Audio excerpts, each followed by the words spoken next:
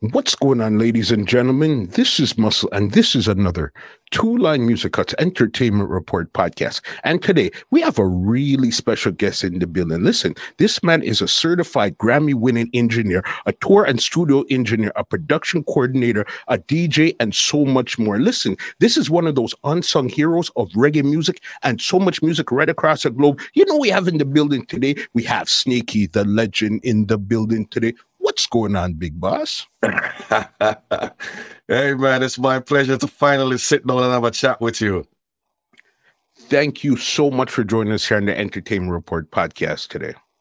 Yes, man. Finally, I'm in the building. Oh, man, you get it. Because somebody like you that's done so much work in the business, reggae and hip hop, R&B, and other type of music, it's definitely going to be a great conversation to unearth some of the secret gems that you have there. Oh, yeah. All right. So on this podcast, we like to go right from the beginning and then bring it right up to 2022. So my first question for you is this. Where did you grow up in Jamaica and what type of child were you? Well, I was born in a Alman town. That's Kingston. Then, my family, we shifted a little bit and we go Franklin town. And then in 76, we moved to Rallington town, so I can relate more with Rallington town than anywhere else, East Kingston. And I was a good kid. A good kid, never give no problem at all. I'm a very strict set of parents, and not putting up to no foolishness. What did you think you were going to get into when you grew up older? Did you think you're going to become a doctor, a lawyer? What did you think you were going to get into at that point there? To tell you the truth, I know I was going to do music, right? I never know exactly what in music, but I know I was drawn to music. I was always looking in that entertainment field, music, right? That's the only thing I can remember liking, loving from a little tadpole all the way up, music. What was it about music that you liked so much that just drew your attention to it? It's just the whole vibe, the dancing and just the happy feeling when music put you in. And growing up, my daddy had a little record changer. We call it record changer, right? And he used to play me like a 45 when we used to dance. He used to dance, and we used to watch him dance. And forget to love it, And from then, we just don't say, yeah, you see this music thing is a part of me. From there. So even before we even get further into the music, you say you grew up East Kingston. What was the neighborhood like at that time there, East Kingston, growing up in the area? Well, it's funny, when we moved from Franklin town into Rallington town was like a vineyard town. You couldn't move into vineyard town because vineyard town, there's a different kind of money area that. So the next step down was Rallington town. And Rallington town was really, really nice. Because when you tell a man, say, you live in Rallington town, I'm like, oh, okay. And Rallington town, it put out some decent, kids in the workforce and thing. So Rallington town was a very quiet community. Eventually it started to, it decline a little bit. I never said deteriorate. But it had declined a little teeny bit where, when a man grew up and when a man decided, them going to turn gunman and thing and, but in just the whole Rallington town. But I love Rallington. I still love Rallington town. We still love Rallington town because that's the place where we can say is home, If we run go back to Jamaica right now, a Rallington town coming in nowhere else. Mm-hmm. And what were your parents into? Where were they working at that time there when you're in Rallington town? Well, my dad was a welder. And a burglar bar and everything that my dad great at it. Man's skill is a shame. And my mother working in a betting shop. Back in the days, you have the betting shop where you go place your bet and So that's what me used to see them do, and I say Yeah, and it's exciting. I'm gonna work with my dad, Mr. The ass race I go on and when I beat them and everybody excited. But I never mind think that. Minister Dan to come up, come on, go back and listen to the radio or music and show the music there. That's something where I go.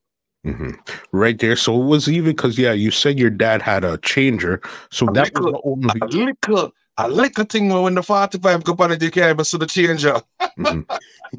So that was your only connection to music in your house. There wasn't no other connection. Nobody else was singing, DJing, or doing anything at that time there. Well, no. Other than the fact that my mother and my father used to always go out and look at party, it was a big people party, and yeah, that was it. That was it. There was no other DJ. Even though my daddy always tell me, say, we come from a musical background because his dad, which is my granddad, used to play in a little, neighborhood little get together group, play a little fife, and we call it flute today. What? So music is coming in the blood, Mm-hmm. There. So then, was it now outside of the house? Now, what were your first steps to actually start to get into music when you were in school? Did you join the band, the choir? What were you doing when you were in school?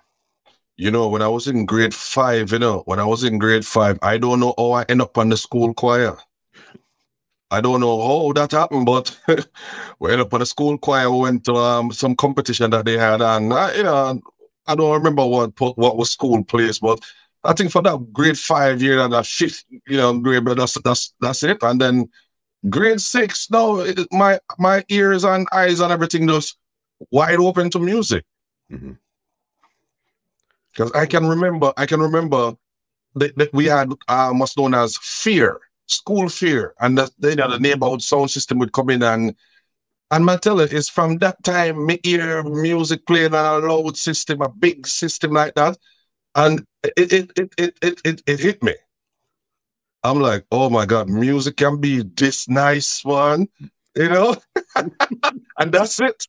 That's it from right there. Sorry, that's it. Did you also like equipment, also like the sound system itself, or it was just more or less the music at this time here? Well, back right then, it was just listening to the music.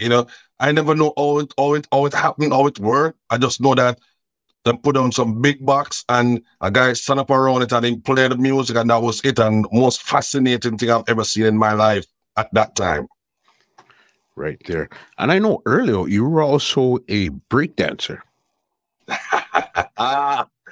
Yes, so I will tell you, when we reach grade 6 now, mm-hmm. Suddenly the teacher, I can't hear a word the teacher saying in the classroom no more. Because it's all about the electronic music. We start learning. I come from America. We start doing the break dancing, and funny, I was an A student going to school. Right, it's fear 90s and them things that may knock out in my test them. Mm-hmm. So for sure, music take me for another level now. I never even passed my common entrance, and everybody's still in surprise because I'm on where I get 90 all along. I feel common entrance something wrong, but it's the music. Mm-hmm. No regrets, Yeah, absolutely no regrets. It's the music. Mm-hmm. So then how did you get into breakdancing there then? Well, Franklinton used to have a crew named Fresh Punk. And Fresh Punk was like a real good breakdance crew. With Freddie, my good friend Freddie. Yeah. Oh yeah. Yeah. East Connection start right there with my good friend Freddie. So we used to do the dance. We used to watch the cassettes, and so we go on in New York and learn the dance, and we do the dance, and that was the thing that was coming in at the time. This new sensation, break dancing. And where were you actually hearing the music coming from America at this time? Were people bringing it down? You heard it on the radio. Where were you hearing the music? Yeah, I had friends. I had good friends in school who every holiday, they used to travel to New York. Mm-hmm. And when them come back, we don't care about the clothes that them bring back, or the shoes, or the apples that them used to sneak out about. We just want to hear the cassette from the stations in New York. We just want to hear the hot fire, that's how we want. We want to come from foreign. We don't care about nothing else. We just want to hear about the cassette and we record off of the radio. So that's what we get. That's what we start hearing. What was happening, up on the New York side. Right there. So even now, breakdancing, do you guys enter any local competitions or anything as a breakdancing crew at this time here now? Well, I never made it inside the group, but I was on the outside. So anyway, where the group go, I was there to you call it a support, right? And then as the years slowly creep by, I start hanging out to the Rellington Town guys. Them know that's the Mod Squad, a different dance group. So it's just it's always been support because my parents don't know, so me I do all these things. It's sneak, and when you go back home, if you buck up daddy outside, and there's a different scenario that So it's the love of the music and the love keeping if I follow the music, because you know the consequences when you get caught outside of your house after certain hours. So they still thought you were going to school, or what did they think you were supposed to be doing at that time there? So I used to go to this teacher for extra lesson. So that was a getaway of mine. And sometimes I would go to the store, or go buy something out from the store, and hopefully your hopes that your mommy will go inside or your daddy will go inside and leave you outside, and you really actually leave Rellington Town and end up at Franklin Town. It's all in following the music. So you were following a particular song, or you were just out there wherever the music was at? Then it was just everybody with a boom box. First it was I start getting hooked to the big sound, big what they call the ghetto blaster. You have to carry it on your shoulder. 2 people carry it.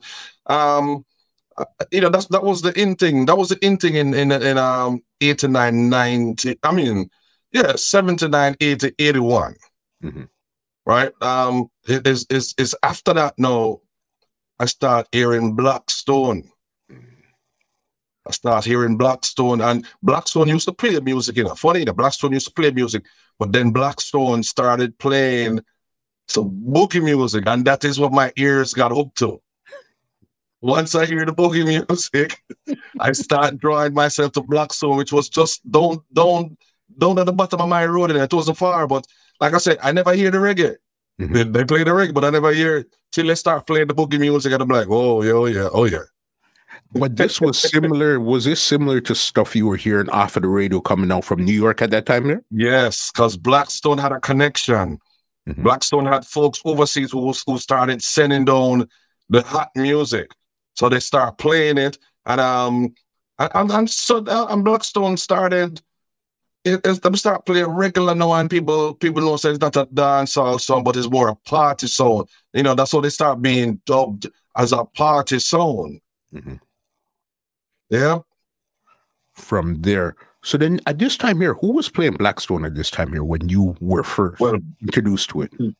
I call this the first tier guys. You used to have a guy by the name of Andrew. Andrew. Yeah.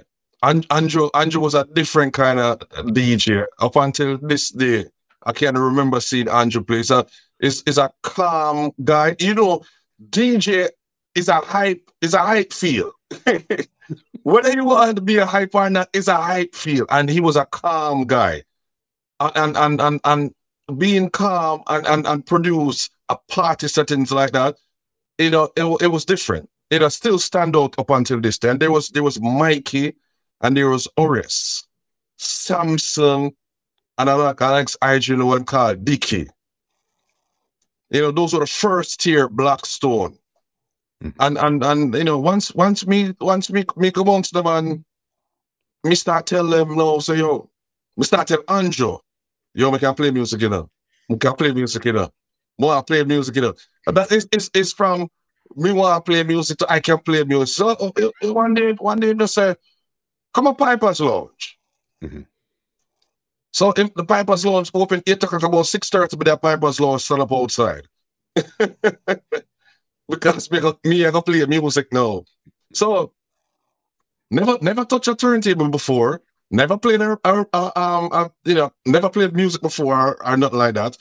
Never got into a record box before. I step in bowl and bossy. And they say, all right, see the record box, see the record, see the turntable. Me play music. So this is the funniest part of the entire night, you know, because in give me the headphone, I put on the headphone. A song was playing, and I take up another record and say, I go play this record. And even the song that was played, I already done. Mm-hmm. Me still have on the headphone, I rock and still don't have a clue what is going on. but you see that one night, you see that first night? Never will I forget that. Never. Because Andrew realized, look, for a man really take a chance like this, he must really want to learn this thing. Got you. Yeah, so me start get my first little lesson from Andrew. Mm-hmm. And me give props. We give props every day. And even right now, playing current right now this day, Andrew is actually now, Andrew who was the teacher, mm-hmm. is now listening to me play. And there's no better feeling in the world than that right there. Mm-hmm. Yeah. What was it that he showed you about music now? Because as you said, clearly he knew that you didn't know anything about what you're talking about. He took you under your wing. What were some of the things that he showed you about music at the early steps when you guys connected? I remember the first thing Andrew told me. Andrew said, if you want to learn how to play music, you're going to have to know music. Mm. You're going to have to know music. In other words, you're going to have to learn this record box. Take away playing music for the time being. Him say, you're going to have to know the record box. You're going to have to know how this whole system works. You're going to have to know how it moves. You're going to have to know how it's set up. All these things you have to know before you start playing music. Because only then would you appreciate playing music. I mean, like those advice right there sticking in my brain. I know it like my social security number. Mm.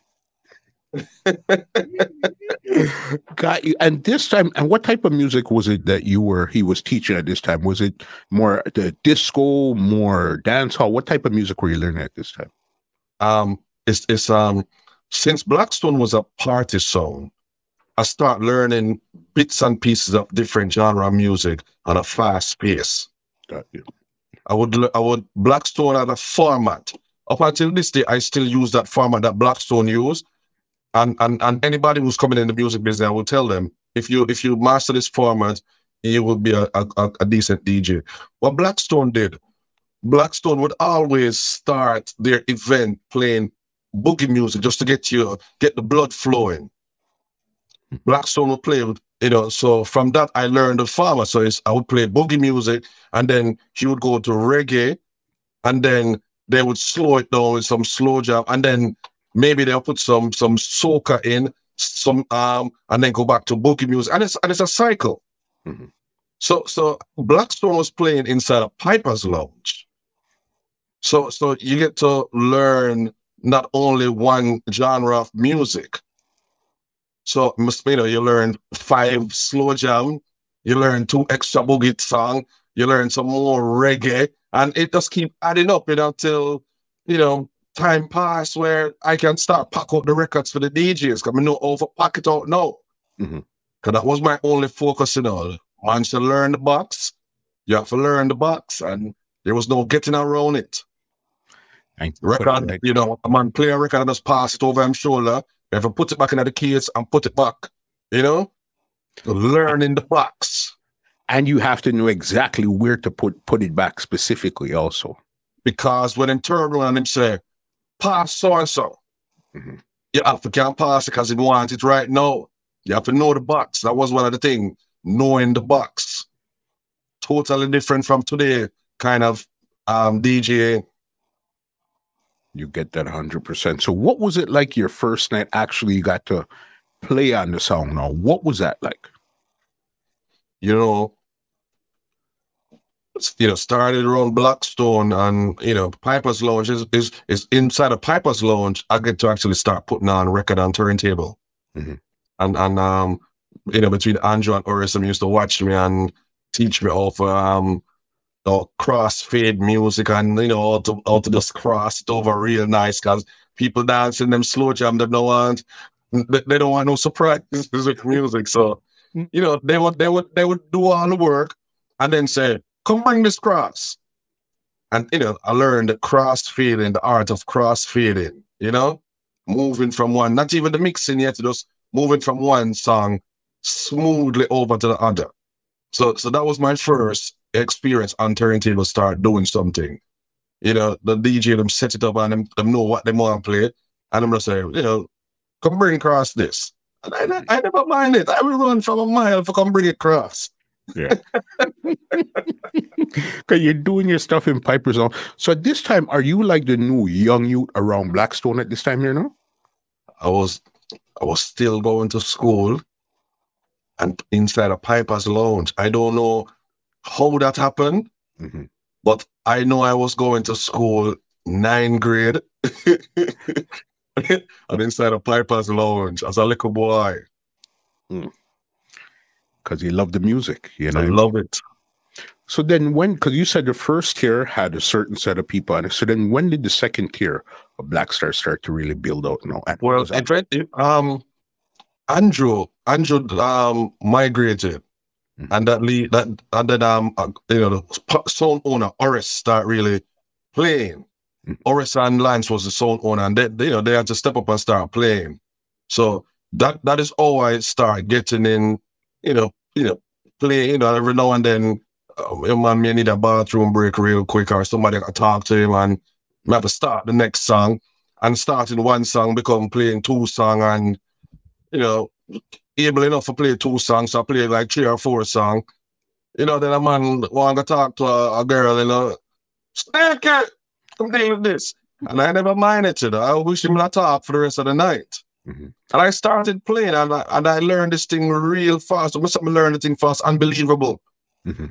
They learned the thing real fast. So after Andrew left, I started bringing myself in. I started positioning myself, and that's how I get in. And who else was the team that was being built around you now as a younger guy who's coming into the sound? Shortly after, a few months went by, and then Weber came along. Weber was a bad selector, but Weber never used to have a permanent sound. Weber is a man now. He used to outfund me and the sound out there. So is Weber, because Weber was like the neighborhood sound champion, everybody like Weber selection. So Weber Weber come around Blackstone now and bring the vibe from out of the street and bring the crowd with him, and me start playing early. Weber come in and start, and then from Weber there was another brethren named Jumbo, and then it's a transitional period right there now, because just about then I started going to jammies. So I never have as much time to really be around the sound as much. So I start fading out, and Weber really started taking the full 100 as the Blackstone DJ. I was still there. But between going to jammies and I had a little run-in with Skateland. So I start going to Skateland on the side too. Yeah. So, okay, because it was Jammies came first or Skateland came first? Well, Jammies came, because Blackstone started cutting dub plate, and like I said, we still have a school. Gone and cut dub plate on Jammies.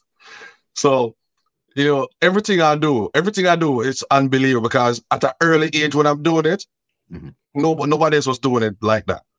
So going to school, leave school, gone down to Jammies, cut dub plate, 1 and 2 dub plate Blackstone, started cutting dub. Mhm. And then but you know, then we started skate line. Then you start, okay, so then with Jammies here now, how come they sent you, say, okay, you go cut the dubs? It wasn't really anybody else cutting the dubs at that time there. Blackstone was a very good song. Mhm. But there was an issue. Every other song was playing dub plate. And as much as Blackstone used to run the party scene, it come to a point now where people want to hear some new things. Mhm. They want to hear some new things. Yes, Blackstone run things and Blackstone play the baddest 45 them. But this new sensation of dub plate was taking over. So we had no other choice but to force and fight to the owner until them say, okay, all right. Mhm. All right, go on, go cut 2 dub. We get a little package and we go down a Waterhouse and strange to Waterhouse. We step in a Waterhouse and yeah, you know, we go to the dub room and it's funny, I already come and I already know how me want to hear the dub. First, me I go in the studio, Yeah. but I know how me want to hear the sound. So me used to always tell Genius how me want the dub sound, because by then Duck Rhythm just came out. Mhm. So I was hearing that rhythm on other sound system. It never started playing on the radio yet. Because it just I doubt if they actually put out those 45 yet. I'm gonna start hearing them on sound system. So I know the rhythm. So I tell them I knock the box and tell them the rhythm going. So, oh, you hear the Duck Rhythm. Mhm. And I tell them, oh, I want to hear it. So every time, you know, like we used to go down and put a little 1 dub or a 1 side or dub and 2 through them and come back. So I used to start tell them, oh, me want it. So I remember clearly, Genius just get up one day and say, every day you tell me, oh, for cut dub, oh, for do my work. Well, will you not sit down and do it then? Yeah. Oh, no. Shouldn't have said that. Yeah. That's an opportunity, right? Me sit down on that like a mixing board of Jammies have. Mhm. And you that thing said me work at Jammies for years, because when me I punch out to the things upon the man of my DJ and special and everybody else that's place on the fire. And then I say, how old are brother? How old are you tell? Because Jammies is one of the studios, especially their dub studios, is one of the few studios I knew that you could actually manipulate the rhythm. Every other studios, the rhythm was basically set. Yeah, you could mix it down, but Jammies, you could take this out. You could take out a hi-hat. You could take out a bass and all of those stuff there. So that's how you were manipulating the rhythms that you were cutting the dub plates on. That's all. I don't know how comes I've never been in studio before. This is the funny part. Never been in studio. But I know for a fact that I want to punch out some things here and take out some things there. And from I tell Genius all I want, and I watch him and I see the button them when press. That lock in and I know exactly which part of them they know. So Yeah. I can do it. Yes, one. So then whenever you went to Jammies, you were basically started to engineer the Blackstone dubs at this time here after a while. And then if anybody was because sometimes you find an artist do 3 songs for 3 different sound, one back to back. So it's when I do Blackstone first, I say no, mix my dub, and the sound man may say, yo, tell you that for mix my dub, I don't know more for mix my thing. Mm-hmm. And they just sit down and do the thing. So you weren't official with Jammies at this time here. You're just going around cutting your dubs and then you go about your business, cut 1 and 2 stuff for other people also. Yeah. Mm-hmm. Got Jammies on a Saturday, cut a look at dub, and 2 look at sound man asked me for just mix them dub to, and yeah. Mm-hmm. That's how. So then when did you officially get into the dub room at Jammies now? Say, okay, you're official now. You know, it's Jammies' brother, Uncle T. Mm-hmm. Uncle T that one Saturday, you know. I see me I cut dub plate for Blackstone. And actually see me sit down around the board, you know, and I do the thing. Mm-hmm. And Uncle T, when we done cut the dub, my Uncle T called me and said, you know, more you come learn this thing, you know. Come learn this thing so you can work inside it properly. And that was it. That was it. Remember when at the end of the conversation, we cut some more dub plate at the evening and we get $100. Uncle T slipped me $100. Never forget it. First paycheck, not to the. I think that paycheck, the first pay that $100. That's crazy because up until this point, did you have any other normal jobs or anything up until this point here? Nope. No job or anything. Right out of school, still a cut dub. Right out of school. Yeah. All right. So then now you're employed with Jammies. Now you're cutting dubs for a lot of songs coming through the Jammies right now. Yep. Everybody wanted a little young youth for come mix them. All the artists are going to dub plate and me out. I eat my lunch, you know. Yo, brother. Want a little young youth, a little young vibe, you know. Who were some of the artists that you were actually working with at that point there? Bunny General, never leave me out. Pompidou, nah, I got to no dub plate without calling me. Flower Gun, Daddy Lizard. Red Dragon, you know, rest in peace. Mm-hmm. All of them artists, Derek Irie, Clement Irie, all of them artists there. Mm-hmm. The Johnny P, and when Ninja Man come round, and when Tiger come round, the Admiral, you know, the entire Jammies crew. Because that was the big studio at that time. Everybody would come around at Jammies at that time there. Yeah, and you know, anybody who was, you know, somebody who had tried make it into the music business always end up at Jammies. So, you know, everybody, some artists, you don't even know them name, they might call your name, but them just want a reason for getting out of the dub studio so they can cut to a dub. Everybody was there. Everybody at the music business was trying, or who actually made it. Because Jammies Studio is a 3-part thing, you know. You have the road, outside on the road. Then you have the inside of the yard. And then you have the studio. So you have a big gathering outside, out on the road. Those people on the road don't make it to reach the yard yet. They don't reach the yard yet. Yeah. And then you have those who make it into the yard now, but still don't make it to the studio yet. Mm-hmm. So it's like a process. It's like a process coming into the studio. So everybody want to know the little young youth. Because if you know the young youth, maybe you can walk in when the young youth are going in. So, I tell you, it was fun working at Jammies. It was fun.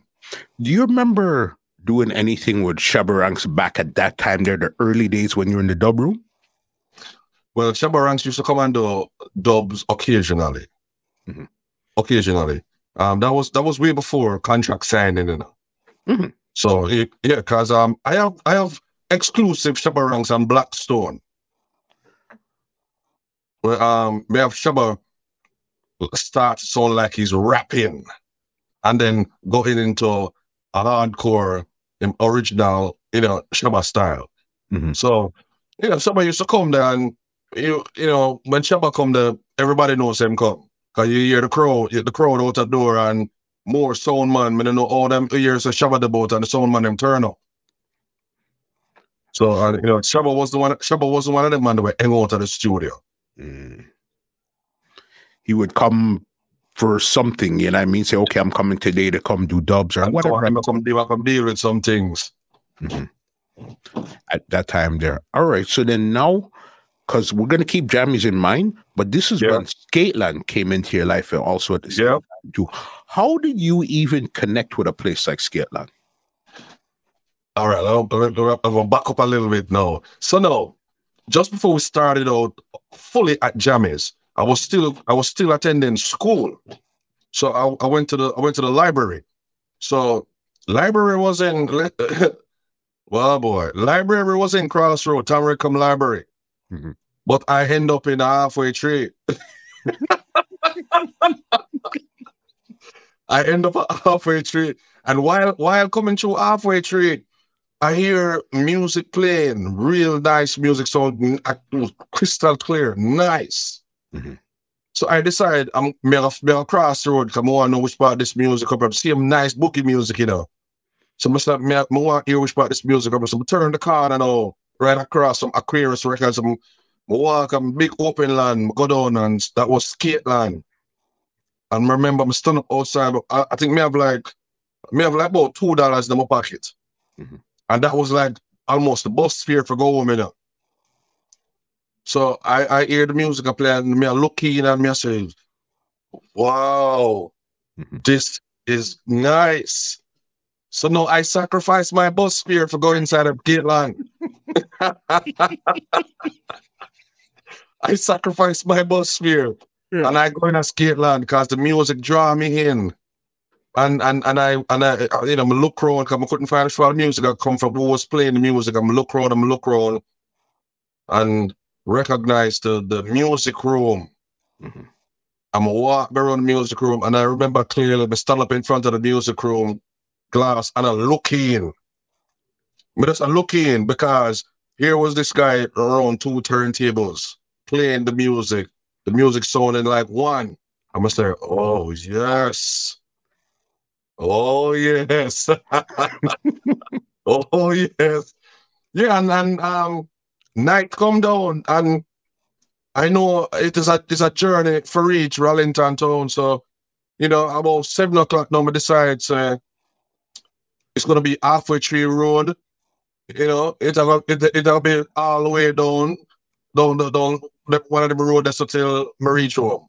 It's not gonna be no bus because the bus fare spread out of to go in and go see what this is inside of this place. So this was the first time you actually discovered Skateland. You didn't know about Skateland or anything before. Yeah, that was it. That was it. I never even know the place exists. Mm-hmm. You go in there now. So then that was your first time. When did you actually go back to Skateland now? The next Saturday. Yeah. And the next Saturday. And the next Saturday. And I do the same thing every week. Go stand in front of the music room like this. Mm-hmm. Looking in. And I remember this the owner for Heatwave, Mikey Harty. Mm-hmm. One day I'm looking in and him just call me. Mm-hmm. I'm open the grill and we're going in and him say you can't come in, man, you can't come in. Mm-hmm. And from I met Supermark. Great Supermark. That's that. He ventured on and started playing. What's that? Exodus. So, Nuclear. Yeah, I met Supermark and very welcoming. The entire crew was welcoming because me tell them, me express immediately my love for music. I would love more than anything else to be a part of this. I don't care if I have a pack of records. Mm-hmm. I sometimes say be careful what you ask for because you might get it. So everything what Mark played, me have a pack it up. But were you playing on Blackstone at this time here too? A little bit. Mm-hmm. So I know how to play music. By then I learned how to play music. I wasn't good at it. Mm-hmm. I wasn't good at it, but I knew how to. Mm-hmm. So I wasn't great at mixing. Right, I wasn't great at mixing. I could have put on one record and quickly bring over the other one, without a jumble. Mm-hmm. So, coming in and Mark, express how much more I like to play the music, and them tell myself, you can come play music during the early and practice and learn what go on, and that was an open door, Skateland couldn't open early enough. I was there. And all this was happening while going to school. While still in school at this time. While still in school. But the thing with Skateland, you said it was Saturdays that you were playing at Skateland. Yeah. Started one on Saturdays. And every now and then, maybe on a Wednesday, mm-hmm. I find myself at Skateland and try to find myself back home before my father come home. But Skateland was definitely the spot. That's where everybody was hanging out at that time there, especially a lot of the young people at that time. Yeah, it was the getaway spot for everybody. It was the spot. That was the place where you could really unwind Mhm. because the music was good. And just to look at people skating around, it free your mind. No matter what kind of energy you had once you go inside the skate land, it's like you blow it off. Mhm. So that was the spot. I don't. I wish they had a skate land right now. Like that where the youth them can go and just burn off them energy. And this was the one that Jingles owns, Jingle Skate. Yeah, yeah. Right. You're so Skate land halfway tree. this is where you're starting to actually learn the art of mixing now. Over at that, this is with the original Heatwave. This is the first Heatwave sound. Yep. Mhm. Thanks to Supermark and Andrew, and there was Marlon Young there. Who actually, them guys really teach me. Mhm. They really teach me how it work, how the turntable work. So then now you're playing on thing. When do you really get your break on Heatwave over at Skateland?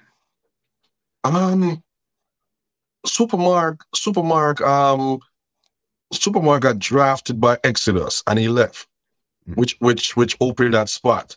And I just jump in full force. No more apprentice. Mhm. No more apprentice. I'm doing it. Yeah. I'm doing no more wondering if I could. I'm not doing it. Because all these, getting up and going to Skateland early and play music and practice. All that practice, it's time to put it to work. And I start doing it. I start running session from 4 to 6, 6 to 8, 8 to 10, 10 to 12, doing it. So were you actually talking on the mic at this time also too? Oh yeah, because I start patterning Supermark. Because Supermark is one of the wickedest voice ever, Mhm. So I learned that style of talking. With sometimes I listen some old cats that hear the talking and I'm roll more because Supermark will give you a thing like warm and easy as we move inside the groove. Mhm. So yeah, the talk and everybody like it because I put on the talk and I get the talk and it my style and it working for me. But we start becoming sneaky, not just the regular old Snakey, but we start becoming a polished name.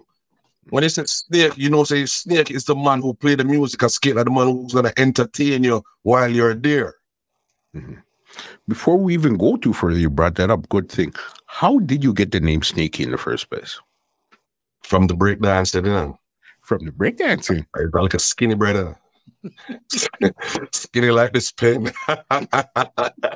And I was very good at the popping and locking and the wave and all of that. And those kind of dance look better when you're maga. Yeah, so a good friend of mine, Desmond. Mhm. Good friend Desmond. Yeah, man, Desmond threw on the name Snake. And I don't know how it moved from Snake to Snakey. And Snakey is coming like Snakey up on my birth certificate because everybody know me as Snake. Crazy. So then now this is basically when you started to find yourself as a DJ this time here at Skateland on Heatwave doing your stuff. What was the big night that you would play where this is the night everybody wanted to be at Skateland? On a Saturday night. Friday night was good, but a Saturday night from 4 o'clock, it was Skateland. Mhm. That's where the vibe was on a Saturday. Skateland. Mhm. What were at that time there? Were you guys bringing in acts also, or this was strictly about roller skating at this time here? So this was just straight Heatwave playing the best of whatever was coming up from overseas. Because Mikey had a connection overseas, Mhm. so we were getting the newest music. We were getting the latest music from overseas. So that was a fresh spot. Mhm. We never used to buy too much records from the record stores, Derek Harriet and the Witty, because Mike used to bring we used to get those records in. And Aquarius I was remember, right I across the remember street. because we used to lend out music regular.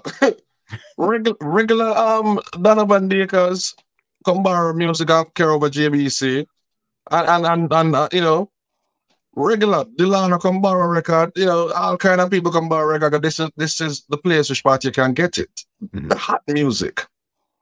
Right there. That too. JBC. Was this when you got involved with the radio around this time when you're at Skateland also? While at Skateland and while at Skateland, Mhm. Donovan Dakers used to always come and, you know, borrow a few records here and come around, you know, come out of the turntable and come turntable room and, you know, spin a few records. Now Donovan Dakers invited me and Andrew to come play on a Saturday night. Mhm. And then it used to be a thing called, I don't know, I can't remember what Dakers show was called, but that's how I got my first little foot inside that little dome at JBC FM. Mhm. And you know, that was a door opener. Because, you know, I eventually got employed at JBC at a young age again, at little boy. What was this like now working at somewhere like a JBC now? What was that like? The JBC was a super cool kind of job because no, JBC FM played only JBC FM was dubbed as a slow jam station back then. Mhm. There was no talking, you just play music and that's it.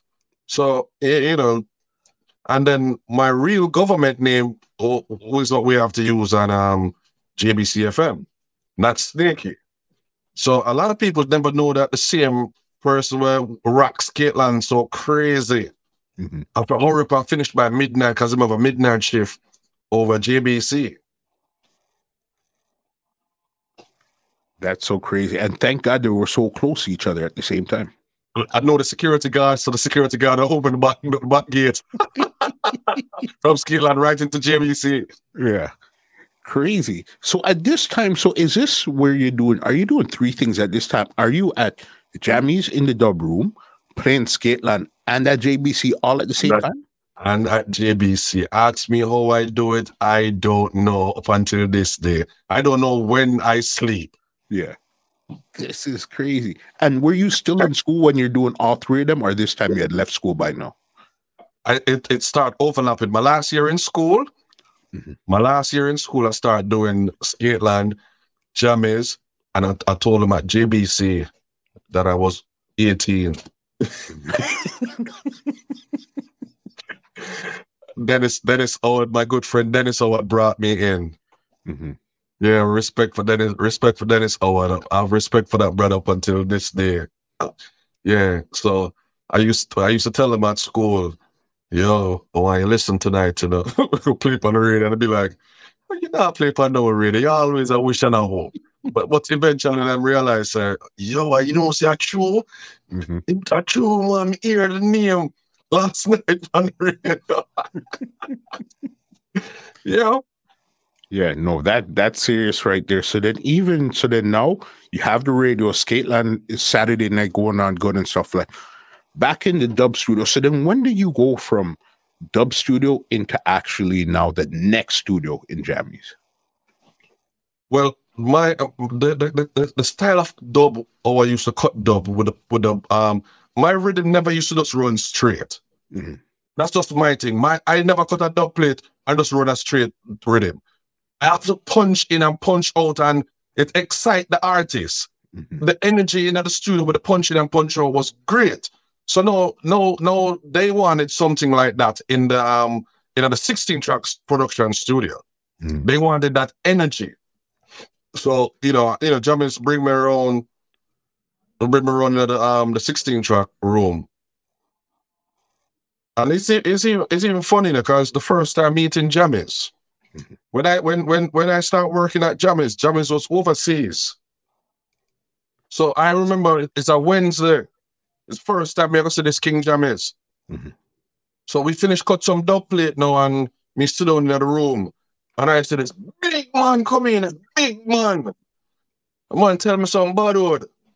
I said, oh, what you doing my thing? What you doing touch my things? Who are you? Yeah, man, I cry, I want to, man, because the man never cuss like that to me yet, man. And you know, Jam is a big, Jam is long stem, healthy, you know. So when the man cuss too bad, they feel it. So Trevor for coming and said, no, man, the new youth, this man, I forget to tell him, man, the new youth, man, I'm good, man. So Jam is just laugh it off and, you know, friend me up and thing, and that's how it started. They start, you know, ask me, what you know about them things? I say, I don't really know much about them, you know. So from this, I start show me and quick learn. You just have to show me. You just have to pass something past my eye one time, you know. That's it. So, you know, we're going around the 16 track studio with the same energy up there, the dub room, you know, the fire style, you know, every song, the same energy we push towards it. Things have to punch in and out for lively up the rhythm, you know. So that is what we bring to the 16 track studio. From the 16, and when you got to that side of the studio now, who else as engineers was in that side of the studio? That was Bobby Digital. Bobby Digital was there. My good friend Beckett, rest in peace, was there. So I was like the third person for go around there now and start working. And Genius was over at the dub side still. Yeah, Genius was always a dub, man. That's fame thing. He had the chance to go into the 16 track, but you know, I'm not fame thing that. It make it bit known. I'm not fame thing that. So, you know, and just continue working the dub room. Every now and then when I come over the dub room and hold a vibe and just cut some dub and, you know, enjoy myself and go back around at the 16 track room. You know, that's a straight production happening now. Do you remember what were some of the early productions you started to actually work on? Or what else were you doing once you got to the 16 track? Well, the 16 track studio, once I started the 16 track, you know, Jam is a man he insisted that I learn to find the tape, know the tapes. It's almost like a record box again. You know, I have to know, you know, which part the rhythm them and because I used to call for the rhythm them every now and then and thing, and I have to know which part to find them and for tell my little Jam is a man like this, you know, I only him alone know to find film things. So now I have to take a pen and I have to take a marker and start mark this something, you know, start listening and put a little mark on this box, you know, so this rhythm have so this tape have this rhythm, and eventually we'll develop a system. And you know, learn all that, you know, where, you know, to find what. But it was Bobby Digital. Bobby Digital project was the that Home Tea, Cocoa Tea, and Shabba, Who She Love. That when I you know, when I went over at the tail end of that. And the funny, it was already recorded. I don't think it was mixed yet, but they used to play it often, like, you know, this is gonna be the new hit. Till you know, Mikey Bennett come in and add some other things to it, and then that was it. But that was the Who She Love era, the end of the Chinatown rhythm. That's when I started. Duck rhythm, Chinatown rhythm. Right after that is when I started in the 16 track with Jammers. You would say that would have been around like 88 type of thing, 87, 88? 88. I did a year in the dub room. And I hit the dub room right after school, 87. So 88 is correct. Even today, with that, even that Cocoa Tea, Home Tea, and Shabba situation there, you know, it's only today I found out that Home Tea was really Mikey Bennett. Only today, boss. I said, hold on, what? I had no idea before, boss. Yeah, but that's one talented brother right there, man. Mikey Bennett. Super talented. So super talented. When you heard it, did you add anything to that song, or that was the first thing you remember hearing while you were in the studio?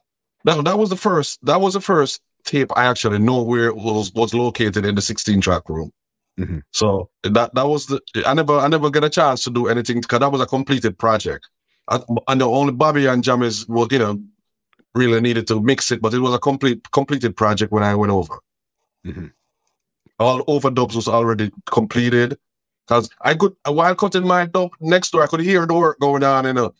Mm. But every time I peep at the studio, somebody wanted to cut a dub, so I never get a chance to really watch the project, but I could hear it from the rhythm Bill, Steely and Clevie till they start recording. Yeah. Because it was next door. Just like that. What was the first project that you started to actually engineer on or you had input in over there? There was a rhythm called the Bandolero rhythm, because we approached that rhythm 3 times. 3 times the jammers really worked that rhythm.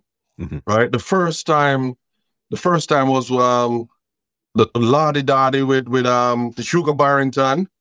Mm-hmm. So that was the first. I'm trying to remember which other song was on that. And Admiral Bailey was on that rhythm too first, and then the second time, no, they did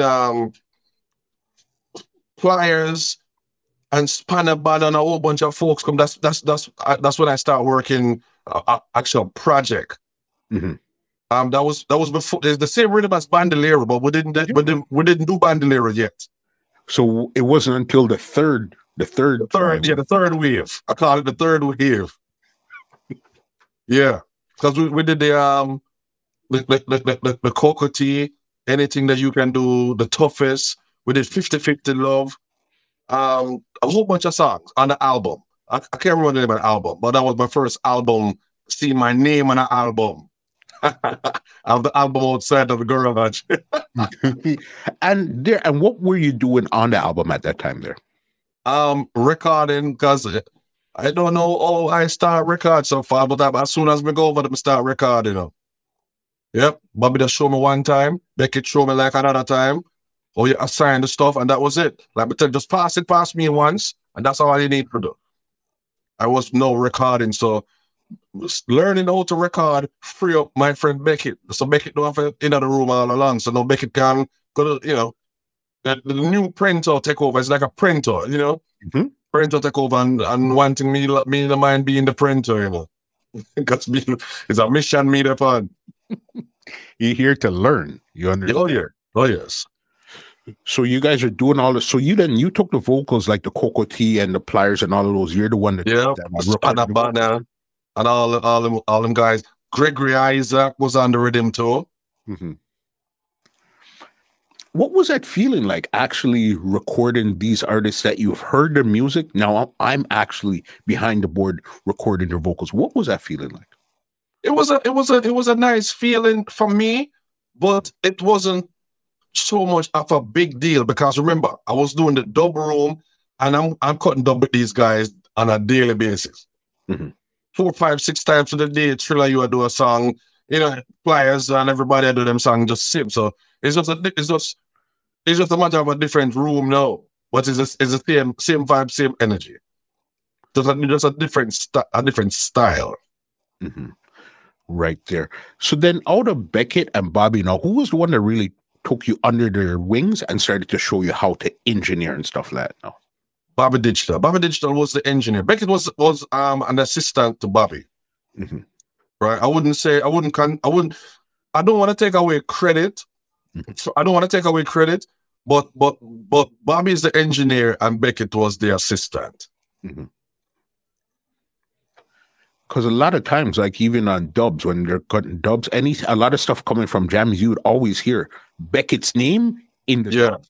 He was one of the engineers over there doing the dubs. You always hear it. Yeah.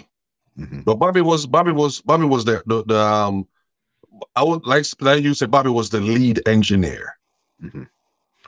What type of stuff did he start to show you at first, like to really get you familiar with engineering? Jamizad was known as a parametric equalizer. Mm-hmm. That's a very, very tricky equalizer if you don't know what you're doing. That will make your sound horrible if you don't know what you're turning. So I remember, him sit down and him show me exactly what these knobs do. Mm-hmm. and then turn them so I can hear the difference. Because I at first, me just a genius, just a turn knob and I don't know what was happening. But when Bobby really sit down and show me, when him show me, then I understood clearly what this piece of equipment does. And him go down and him show me how to use a compressor, the purpose of a compressor. Then we had a limiter, and him show me the difference with a compressor and a limiter, and break it down, because Bobby used to like to work at night. So me used to learn a lot. Mm-hmm. So, and break down these things in the simplest form. Maybe right now it would have been a simpler form to break down, but he did it the best way he could. Mm-hmm. And I learned from it. And he teach me what I needed to know to be an assistant engineer. The rest, him say, you're going to have to learn along the way. Because you cannot teach him to be an engineer. You cannot teach you how to be an engineer. Mm-hmm. You have to develop your own style, your own ears. To develop the craft. You have to be developed into an engineer. Mm-hmm. What was this? So then now you guys put that, where was the first, do you remember the first project or the first song you got to start engineering and putting your own ideas into the song now? It was the same, I can't remember the name, it was the same, that same project, that Cocoa and that Flyers, and that was the first album I started working on. Mm-hmm. Okay, so then you didn't just record, you actually had an input in it. Yeah. And in between jams, used to always be recording a whole bunch of artists. So I remember I started working with Gregory Isaac, and what's his name again? Jimmy Riley, mm-hmm. and the Ernest Wilson. And the Ken Booth, they would come in and they would do their stuff. I remember Sugar Minott, the first time meeting Sugar Minott, recording Sugar Minott. Mm-hmm. And all those projects, they came real fast. They came real fast. There was no breaks at Jammies. No, there was absolutely no break. Because you guys were churning out music very quickly at that point. Yes. And you're now dealing with these veterans now, like Gregory Isaacs, Ernest Wilson, Sugar Minott, and these men here now. How are they responding to you as an engineer now, where you're basically directing them in certain things, what to do and what not to do? How did they respond to you at that point there? They actually, the reception was good, because now these artists, them know that me play a skateland. Mm-hmm. They know I have a good connection with what's going on the outside. So they trust my words. Mm-hmm. When me say, no, do it that way, let's style it like this. Sometimes Gregory Isaac me say, you want to come sing the song? It's your song. Jokingly, but him still change it the way we ask him to. Mm-hmm. Because our ears is out there in the street, we're playing music. And one of the things with being an engineer and being a DJ, they trust you more. Mm-hmm. They trust what you're telling them more than just somebody who sit behind a board for 10, 12 hours a day and then go home and go sleep. Because you're in the street, you're playing it, you envision while recording this how it's how I want to hear it on the street. Mm-hmm. And they understand that. Yep. Because they themselves would actually come to Skateland. And because Skateland was the mecca. Skateland was the spot where you want to be seen as an artist, you're going to have to come to Skateland, stand up out on the front, look a bit and come inside so the DJ can call out your name. And that's just how Skateland was. Everybody came to Skateland. Good artists who are trying, everybody come to Skateland, because once your name called 2 times, the next time you go back in the studio, then you're a superstar. How long were you juggling between engineering at Jammies and playing at Skateland? I played at Skateland up until 92. early 92. Because Skillan shut down and moved to Portmore. And within the same time, I migrated to the US. Okay, so we're not ready for that yet because then your Skateland journey went right until you migrated to the US. Yes. Okay, so then we'll keep that in mind. Don't reverse that. Okay, cool. We're back to Skateland for a bit before we go back to Jammies for a bit. What was the thing there? Do you remember what were some of your most memorable nights you remember at Skateland? I remember Skateland, as you said, was massive this time here. Everybody's hanging out, everything's happening. Some nights that you remember at Skateland that you'll never forget. I remember one thing about Skateland is we had a sound Heatwave. It was a small sound, but it was a giant. It was a giant because no matter how big your sound system was, how big you think your sound system is, coming into Skateland, you're gonna be rocked by that little sound system with 4 box. Yeah, because nobody could outdo us in Skateland. So I remember clearly one night, People's Choice entered Skateland with the most speaker boxes I've ever seen. Because their intention, they was coming into Skateland to do some damage. So, we played to about 7 o'clock, and then the little sound handed it over to the big sound, and halfway through the skate session, it was like a standstill. Everybody was looking at the sound like, "Yo, what's up, man? Come on!" So the guy who owned the sound system, Mr. Perry, come on and call me. And he said, how much we can give you tonight for play my song like how you play your song?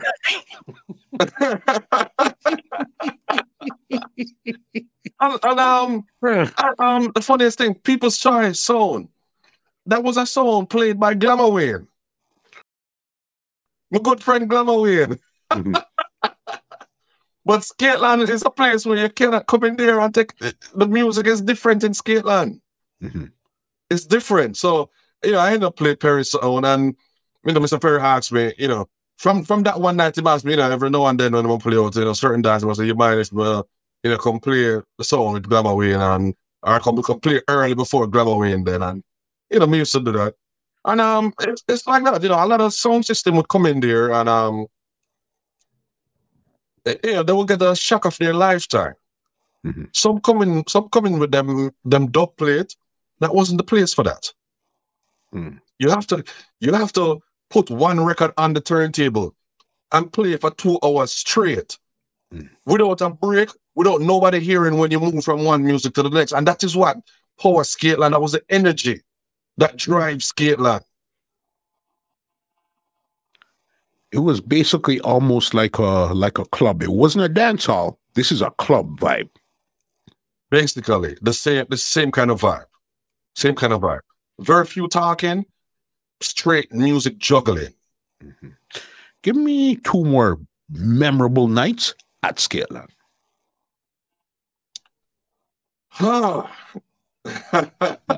Skateland, no. Skateland is where I met my wife. Okay. There's no bigger memory than that. And we're talking 33 years ago. How did this happen? Walk us through it. I don't know why she was standing underneath that big tree, but she was standing underneath that big tree, and I can't, up until this day, I don't know if anybody else was in Skateland, but is she alone? Me say, is she, and that was it. Is she alone? Me say, I can't remember nothing else. So that is my biggest Skateland memory. That is my biggest Skateland memory. Okay, so then now that's your biggest. Give me one that's not as big as that, but another memory that sticks out in your mind forever. Oh man, there's so much. There's so much memory of Skateland. It's kind of hard to pinpoint. It's kind of hard to pinpoint. It's kind of hard to pinpoint. Like even if a artist passed through something that was exciting that night, they're like, okay, this was the first place I seen Yellowman or something. Well, okay. Okay, I remember I used to always tell my friend, say, you know, some I know Bogle, Bogle, my bridge, And I'm say, yo, Snake, cool, man. You know Bogle. I say, me I tell you, say, me know Bogle, me my bridge them. Because Danny from inner city, rest in peace. Danny used to carry me in a jungle. Right? And go up on Bogle car and that's how we know Bogle and musician and someone we become bridge. So, they tell him, say, yo, I know it's a skate land of ice, but they say, yo, me I go come check your skate land, man, and me I bring my crew with me, man, and we are going to share long skate land. And I say, all right, yeah, man, anything you ready, man. So me used to always tell my brothers, them say, yo, Bogle, I go come check me a skate land one night. But I must say, go on dream, Snakey, go on dream. So I remember one Saturday night, skate land under fire. I'm look, I'm say, Mr. Walker, come around the corner. So they come straight around the corner, coming in the disco room, and one thing with Bogle used to have this friendly thing when he come and just throw him around the neck and he might want to talk to you. So when we look on the mirror in front, it block, everybody looking, everybody's surprised. And in the walkie take the mic and walkie says, Snakey, it's all about you, not the few. I never forget that. I didn't tell us that. Me hear people lick down the wall. Man, I'm gonna lick down the concrete wall. Yeah. So no, they're a believer, The great Mr. Wacky. And it's right about the same time, right around about the same time, him start, them start, do the song, Bogle. Yep. Right in prime. Yeah. Big. No, that's big there. Because again, as you said, this isn't a dance hall per se. So whoever comes through is going to be special because they're coming through. You understand? Yeah. Yeah, man. All right. Skate and Bomb did that there. Back to Jammies here now. What was the first hit that you remember working on in Jammies? I remember Pinchers coming in one evening. Pinchers recorded a song called Hold Me. And I think that song was one of the baddest Pinchers song I ever hear. And Pinchers said, yo, so I have a next thing for you, I have a next serial for you, I said, yeah, we have 2 more tracks, all right. Me and Jammies said, I said, all right. Come on, make a hear we have. Me and the man mumble too loud, me and the man say, hey, gringos and pasero. I want you make way for the bandolero. Yes. What's that? Jammies nearly put hole in that one studio.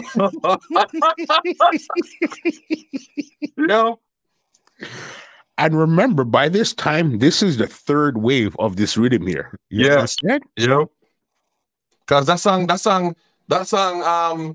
Fat Man mixed that song, Bandolero. Me and Jammies mix it back one night. Because I don't know where Jammies did I eat, we're never that here, but we mix it back one night. So if you talk to Fat Man, I tell you, say he mix it. Well, yes, he did. Yes, he did. But we mix it back over.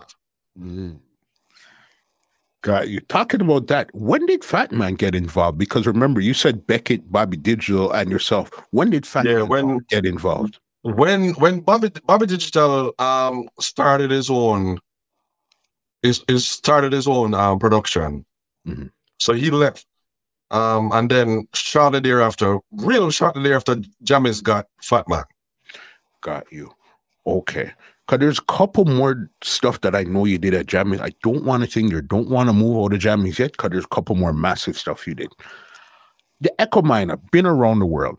All right? Oh, yeah. Please clear this up and make me know exactly how this song came around. Well, Echo Miner, by then Echo Miner start traveling. So Echo Miner start knowing the hot songs and both on the New York chart. So I'm come back now, and we just finish up working for the Punani rhythm, because we just put out the Bike Back and the Border Clash, and these songs and the Punani revised, right? So it's actually me and Fat Man to decide, say, we're going to just have to put it on the rhythm and put it back out, you know. Yeah, Jammy's, that was not Jammy's car. Mm-hmm. That's a me and Fat Man at the studio dust it off, transfer it, and we decided to say, we're going to rework to put it on the rhythm. So, Echo Maya came in at the end, and he say, yo, you know, me have a thing for this, you know, and I'm to being around the world, right? I think Fatman might have recorded it, but when it's time for mix, you know, me and Jam is going, that's how we deal with it, right? Me at that time, the sampler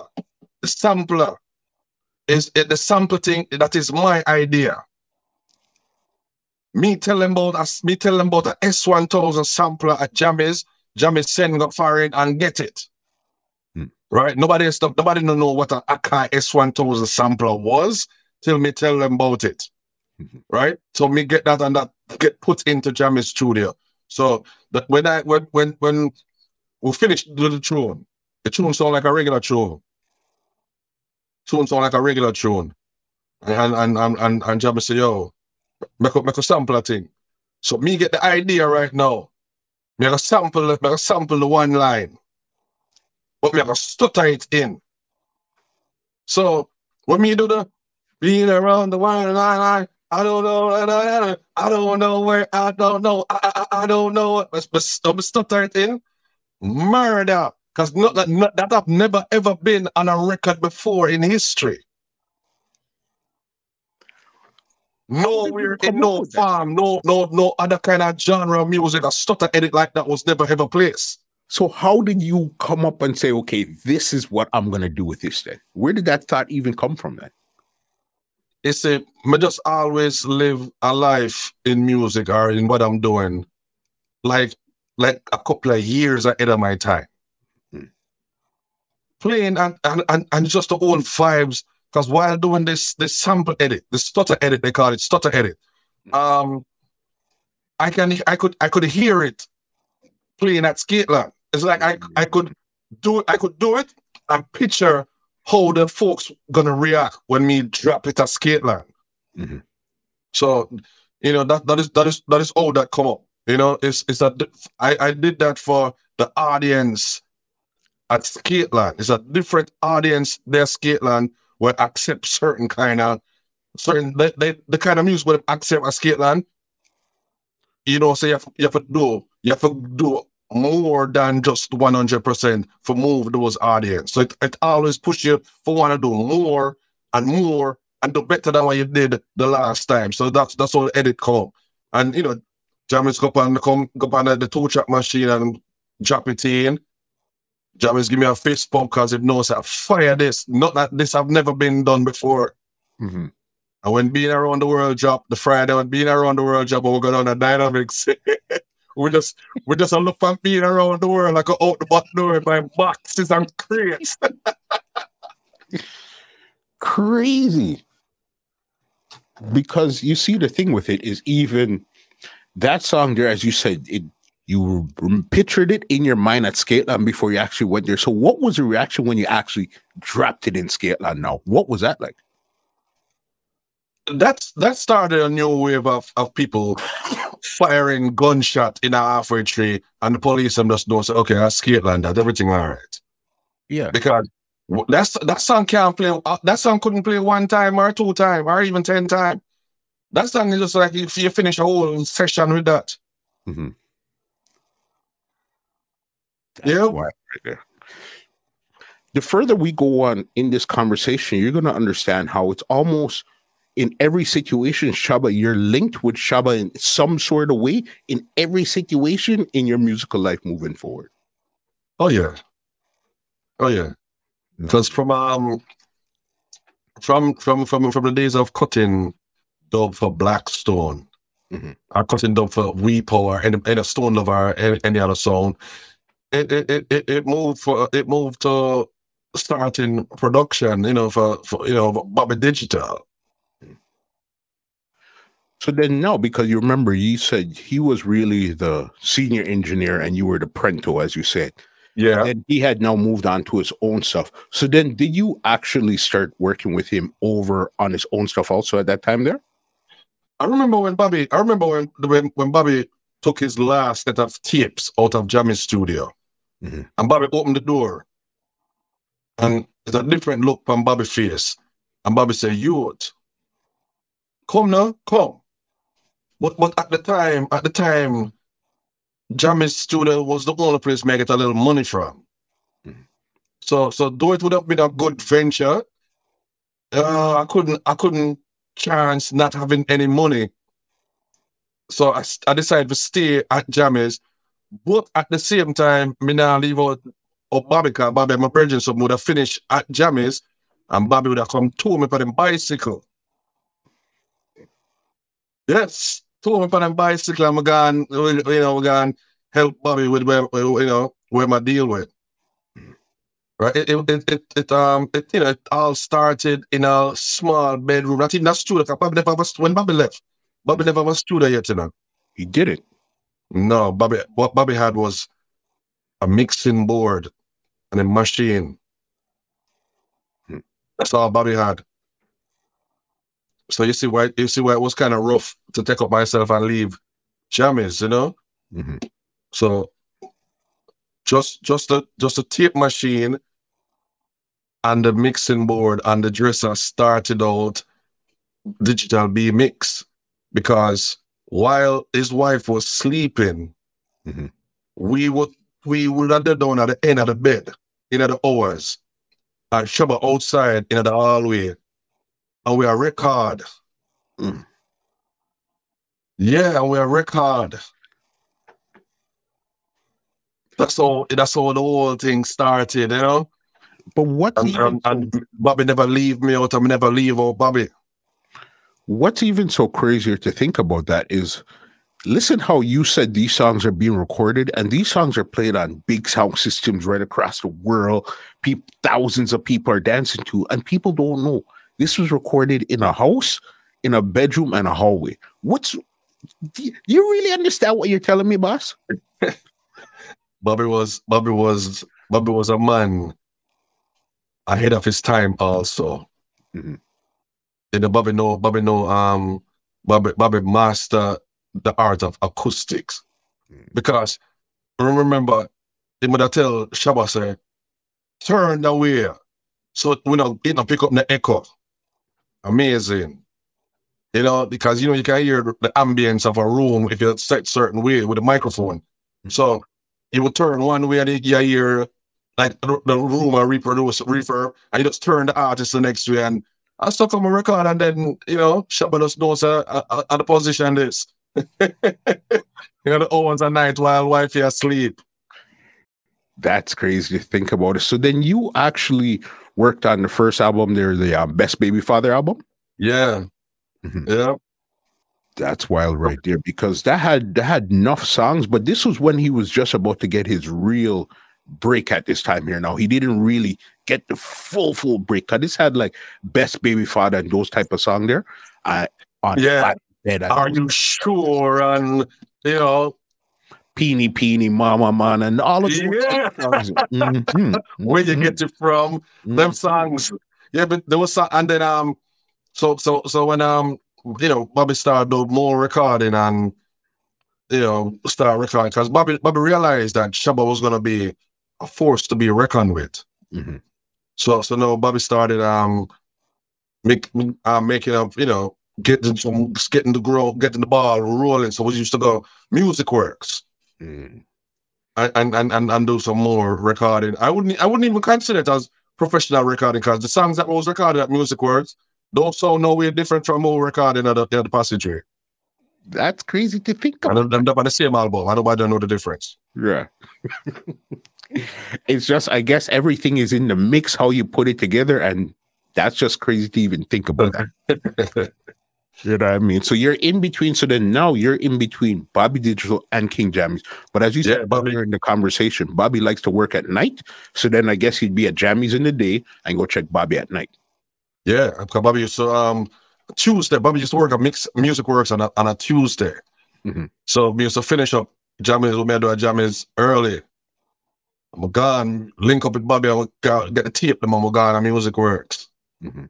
That was my that was another door opening for me to step into Music Works. Big up to the great Gussie Clark. Gussie Clark, of course, boss. And I mean, big up there. So even at Jammy's here now, after Bobby left himself, was there any more hits that you had worked on at that time at Jammy's? Oh yeah, because it's a Jammy. We used to do a lot of singles and a lot of albums. You know, Jammy started doing a lot of album with different artists. Because Jammy used to have an album with everybody, you know. Mm-hmm. Jammy used to have an album with everybody. So we do a lot. We do by then, Bounty Killer came up. Mm-hmm. Bounty Killer came up in the ranks, you know, and Fatman started to do some work with Bounty Killer, and it's just a whole bunch of enough things start going, and while that transition started to happen, mm-hmm. I'm starting to transition out of Jammy's. Got you. Because now I'm starting to realize that the way how we work at Jammy's and the way how they work outside is two different ways. So now I want to learn this new way that I go out on the road as the guys working. What was the main difference between what you were seeing at Jammy's and what you were seeing on the road?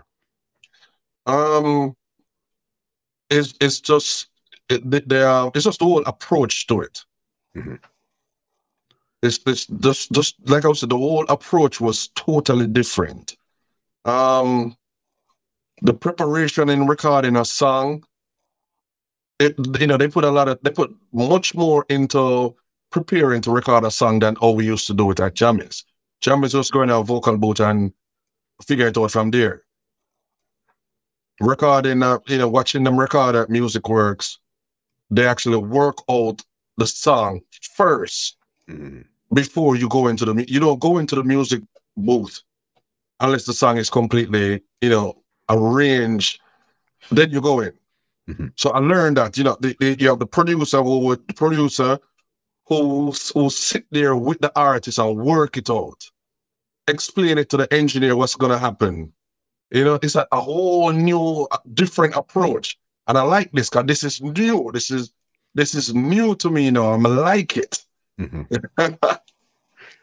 For sure. Because even when you were in between Jammy's and Bobby Digital, was there an issue or anything? Because I think Bobby didn't leave on exactly good terms at that time there. So was there an issue between you working between Bobby and Jammy's at that time there? Yeah, because Jammy's is a jealous man, He's a jealous man. Jammy's want you to just be loyal to him and him alone. Mm-hmm. And at the same time, Bobby's my friend. Bobby not do me nothing. Bobby teach me the game. Mm-hmm. So I wasn't gonna get between their feud. Their feud are between the two of them. Mm-hmm. That have nothing to do with me. So I continue for leave Jammy's studio and go over Bobby till Jammy's couldn't tell me no more because it done set in stone. Certain time of God. Because even Bobby left Jammy's and started a different approach to the whole engineering. Okay. It was different. Working with Bobby was totally different than working with Jammy's. Mm-hmm. So I guess he prepared like how they would prepare over at Music Works, or he had an approach. Yes. Because one of the thing with Jammy's Studio is I'm on just going to the voicing room and you turn on the mic and you play the rhythm and start record. Mm-hmm. Bobby, it wasn't like that. If when you go into the vocal booth over by Bobby, you going in there to record, not for him to hear what you have. So that's I don't want to say the word a more professional level. I'm just going to leave it as a different level. Different. I could understand that. It's a different approach, you know what I mean? Yes. There's no problem. Everybody has their way that they approach. So then you're working with Thing there. You're working with Bobby too. Okay, you worked on the first Shabba album.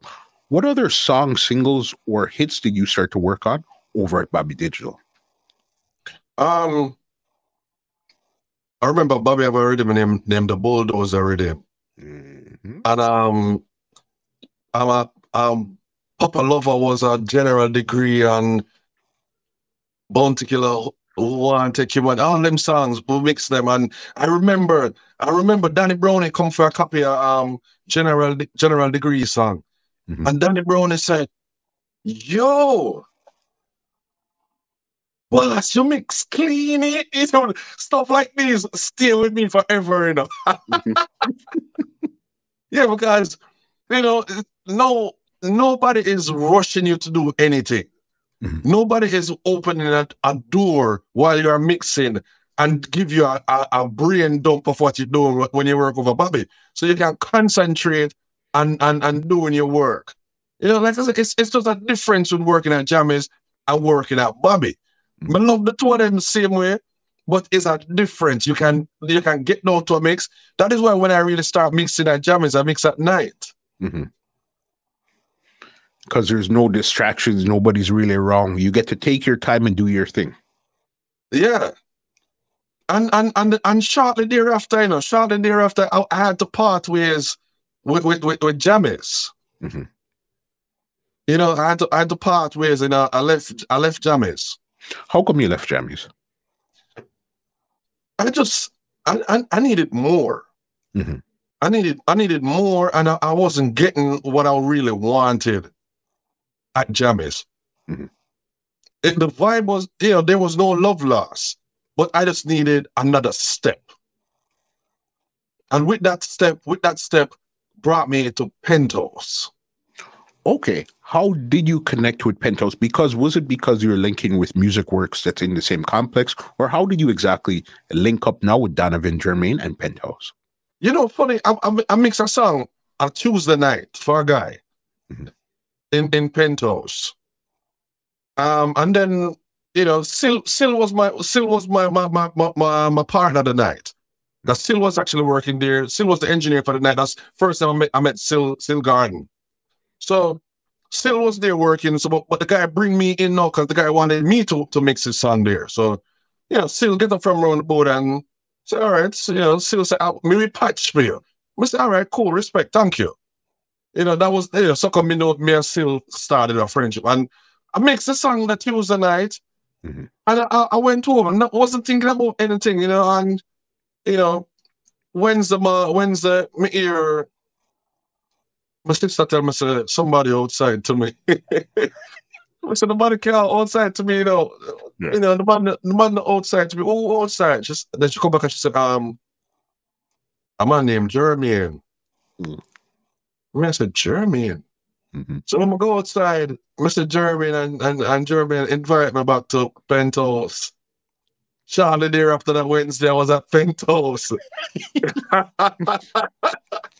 So then, but Yep. now you're coming in with experience. So who else was there as engineers or even artists at Pentos when you got to Pentos? When I got to Pentos, Pentos have engineer Dave Kelly and Tony Kelly. But at the time, they were out on tour with Maxi Priest.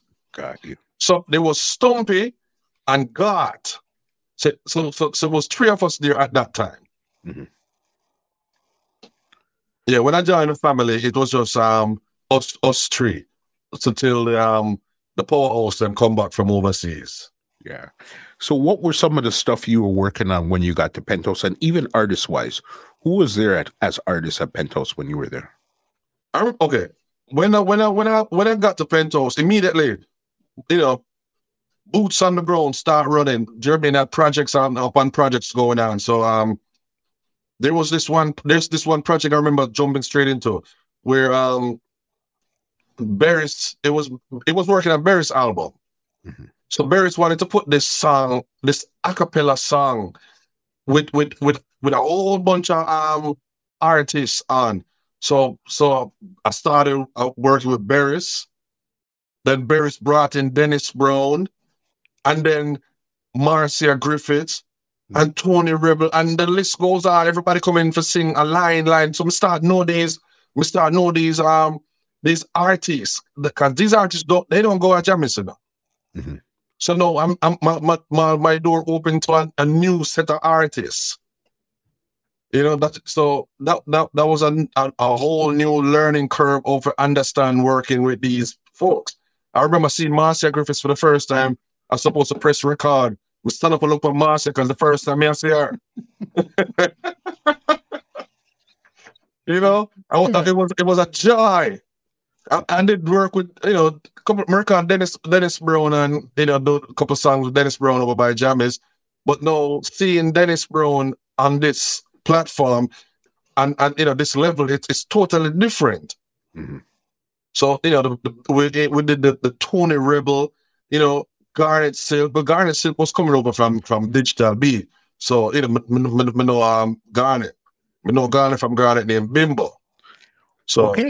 you know, so that was that you know, working with Tony Rebel, and you know, first time I recorded a song, first time I recorded with Garnet and Tony for Pentos was Onward Christian Soldier. Yeah. So, you know, Pentos started me running real fast right upon entry. Right there. You know, because that's big right there, because I even forgot that Garnet was really over at Bobby also. yeah, And at Penthouse at that time there. So he's bouncing between yeah. studios at that time there. Do you have, okay, I'm going to ask you two names. Do you have any specific memories with, three names as a matter of fact, any specific memories with Wayne Smith, Dennis Brown, or Garnet Silk? Something that sticks in your mind forever. All right. Wayne Smith. I know Wayne Smith from Jamaica. Wayne used to live, before Wayne passed away, Wayne lived down the street from me. But back in Jamaica, Wayne used to, I know Wayne from Seaview. Mm-hmm. I didn't know him at the time when he did the sling thing. It's after, you know. But I know Wayne from Jamaica. Dennis Brown. I did a show for Dennis Brown in Brooklyn, mm-hmm. in Brooklyn, and shortly thereafter, Dennis passed. Mm-hmm. Garnet. I did sound for Garnet and Richie Stevens inside Mirage nightclub. Yes. On a Thursday night. I did it the Thursday night. I think it was a birthday party, or I think it was a birthday party for Richie Stevens. It was Richie Stevens. Mm-hmm. Right. And then the disturbing news the Saturday morning. I can't forget it. Mm-hmm. The funniest thing back then, because you know, I migrated and I live out New York, but I come back down and I stay with Jammies. Mm-hmm. So the phone ring the early Saturday morning, and I answer the phone, and it was David Radigan on the phone.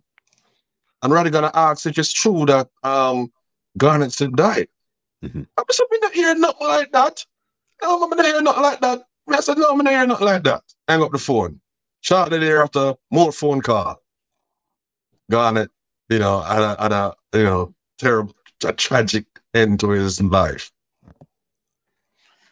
That's So I never forgot that that Garnet concert. It was so electrifying. Mm-hmm. Yeah, the funny thing with it, I was speaking to Worm Lace, formerly of Blaze. He was telling me about, and when I spoke to Richie, he told me about that night there too, how crazy that night there was, how electrifying, how it was just different that night there.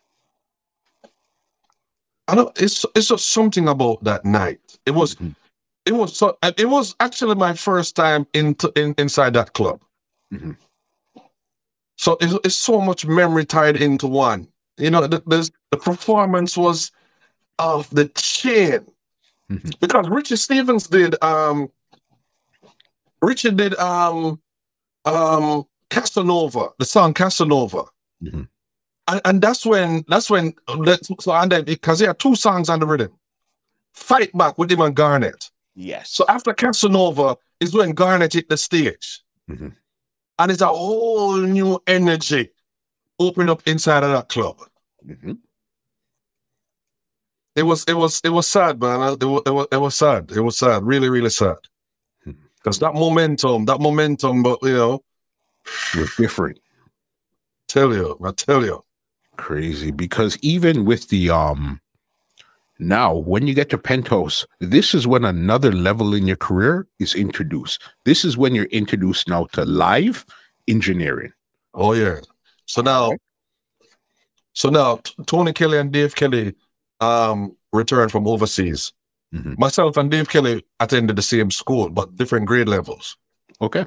Yeah, well, I know Dave Kelly from primary school days all the way up. So no, Tony and everybody returned from overseas. And it's time now for what's known as Ghetto Splash. So just coming from overseas now, you don't really want to do Ghetto Splash of such. Mm-hmm. So why not recruit a Prentov? Why not recruit a Prentov to go do it? So, man simply tell me, say, just picture it like a big studio. Mm-hmm. Deal with it like a big studio. Just the outdoor. Just deal with the outdoor like a big studio, and you're all right. That's all you need to do. This was Tony told you this. Tony Kelly. Tony Kelly. Got you. And we're going to get a splash and with the same concept. We just have the studio. We deal with it, and it was fun. And from that day on, I'm like, yes, I love this. More I do this. Yeah. You caught the bug for the outdoor venues. The outdoor. Oh yeah. And shortly thereafter, Derek Barnett from Sagittarius. Mm. Derek Cameron go, Fort Clarence, I say, just deal with this like how you deal with the studio and everything good. Mm-hmm.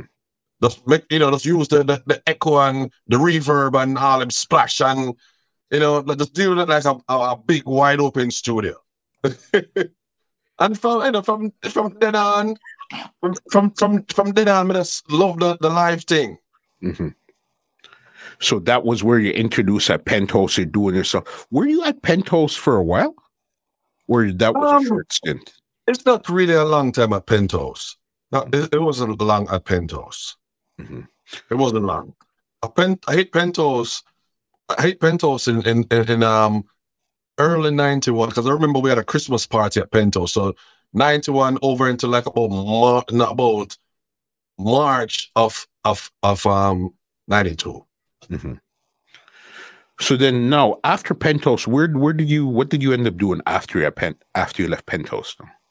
After Pentos, I started as Mikey Bennett, one of Mikey Bennett's second engineer, because Sil Garden was Mikey official engineer. So we had a little incident happened at Pentos, a little unfortunate incident happened at Pentos that caused me to actually, leave Pentos and go over to Mikey Bennett. Could you elaborate on it?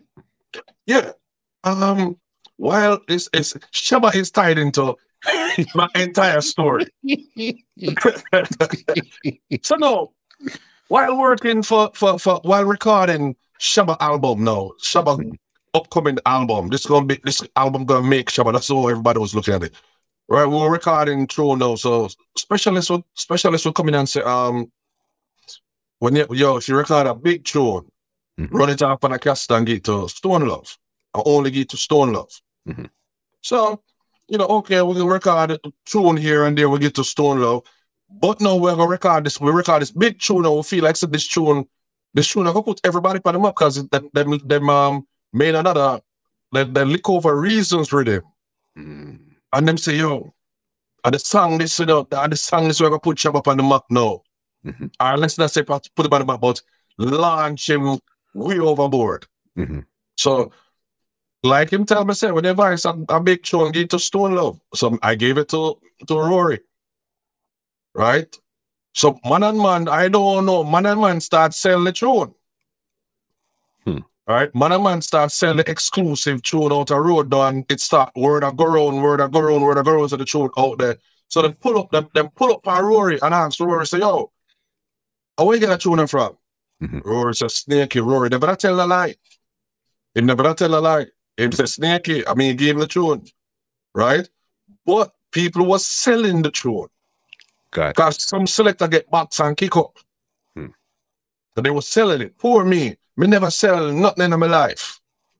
So, no, I'm out on the road with because I'm start to work with Mikey Bennett here and there. Mikey Bennett had Brian and Tony Go, Chevelle Franklin, Peter Mann, and I don't want to leave out Prince Midas. Mm-hmm. Make sure that's the entire crew, along with Coco T. So we overseas at Canada. I knock out some show at Canada and I make some money. I get a phone call in a hotel room. Mm-hmm. So Mr. Hello, it was Donovan Jermaine on the phone.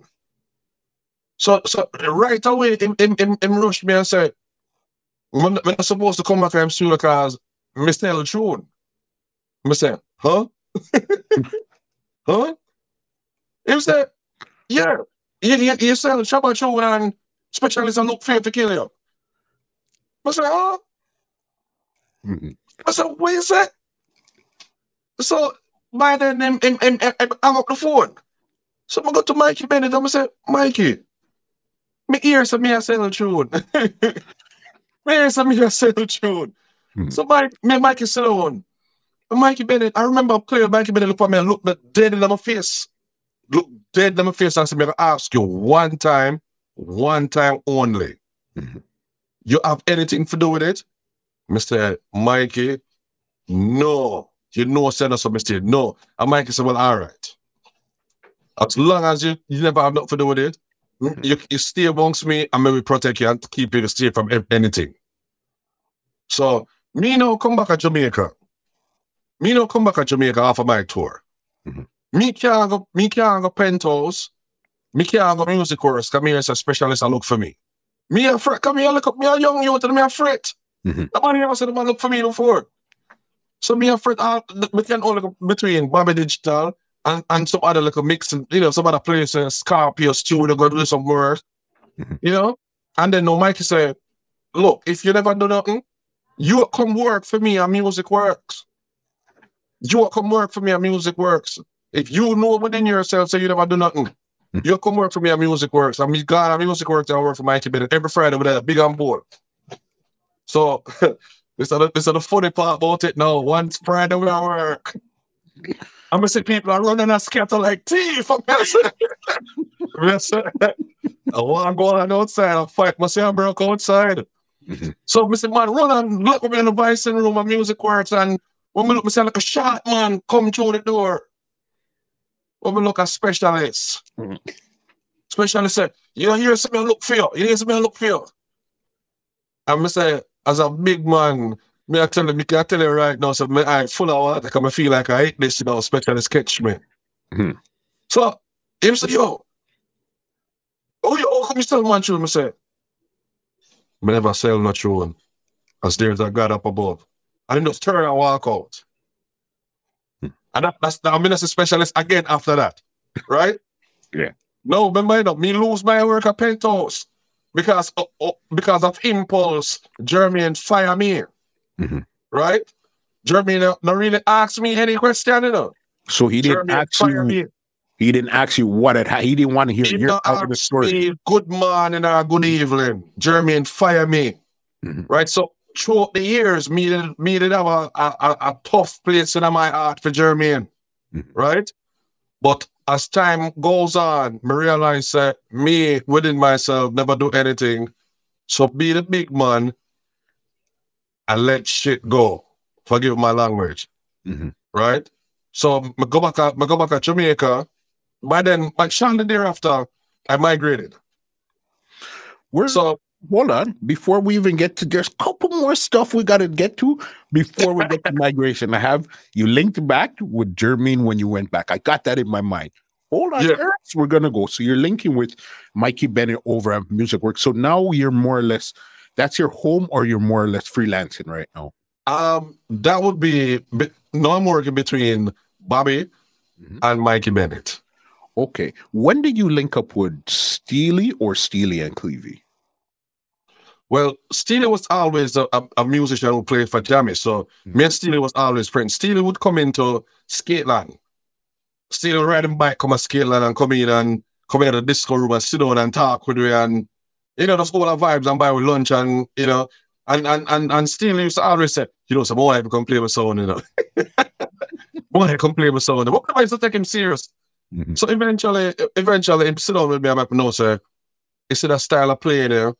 More you bring it, come on, Augustone, come play Silver Arc, So that's all the link with me and Steely, really, that's how it started. Steely came up on the bike back of Augustone.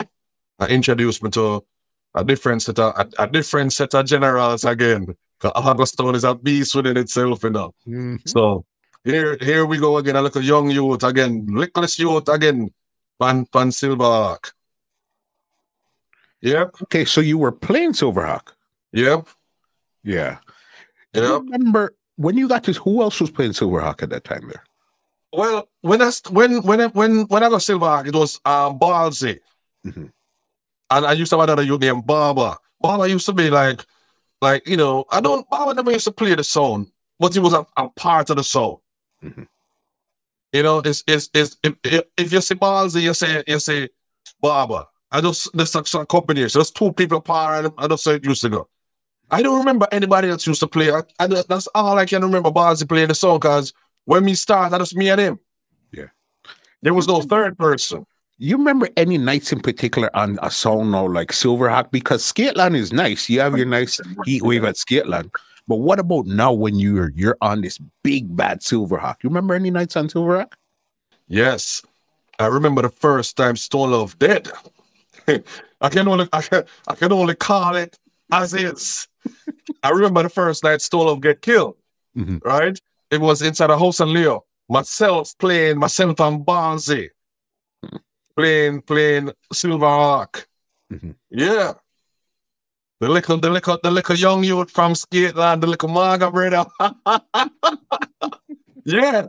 Because Silverhawk was nobody is not used to hearing Silverhawk playing a bunch of dubs, mixing back to back, fire for fire. Right? Because they used to Ballsy playing from the intro all the way down, and then next song from the intro all the way down. Mhm. Now they made a big band special, like a mix up, So that was the first time Stone Love really get trampled. Mm. Yep. I want to be a job. I couldn't even look for Weepo. I couldn't look for Weepo for a minute, Because Weepo clearly knows who you are at this time here already. Yeah, because me I cut all the Stone Love dub, almost every last Stone Love dub now is me still a cut it, because I'm come and jam and I'm just and know say I mean more of a cut him dub plate them. Mhm. And you came and dealt with them thing there. You remember any other night while playing Silverhawk? I remember playing what Silverhawk played with against Inner City. And that was another that was a dance where I kind of tried to run from, because Mark, Wally, Richie, and Danny, those are my key friends. Mhm. So even though some folks was looking at it like a clash dance, me kind of play a dance to make it seem like more like a friendly thing than anything else. Mhm. Because like I said, those guys are more friends to me than Steely and Ballsy. Mhm. So never want to cross. He has never want to mess up a good friendship in a one night. Mhm. But Because it was a good dance though. were you talking on some serious dope drop. Yep. At this time, you were talking on Silverhawk, or you were just selecting the song and Ballsy was talking? Just playing music. Just playing music. Ballsy is the man where at them time the Ballsy had the animal, the war animal. Mm-hmm. And the man that talk you fret. No. Big there. Because you weren't on Silverhawk for a long time though. No. Yeah. It was past you. You brought them up Inner City because I knew you had something to do with Inner City. Tell me how that whole link even came wrong in the first place. Well, Inner City started traveling a lot. Mhm. And since me I cut the dub them for Wally, I basically know the dub them. Mhm. So sometimes Mark and Danny overseas, and it's Richie leave back with the sound. So, going on that Spanish Town Road on the Monday, go and play music. Me just pack up my little box. I'm going to go and play music. Hmm. Yep. And from even going down there on a Monday night, I put some serious people in the music business right now. Because good old Maggi. Yeah. Good old Maggi. Yeah. Yeah. Maggi started out from inner city. Mm-hmm. Because when everybody gone, and we're playing the music in the early, man want to play music. Mm-hmm. Yeah, man, love the music. I want to play music just like myself, but the same love and the same drive. So, hey, man, want to play some music. Hey, go and play some music, yeah, my brother. Go and play some music, man. And play music. And I'm reach which part I'm reach right now.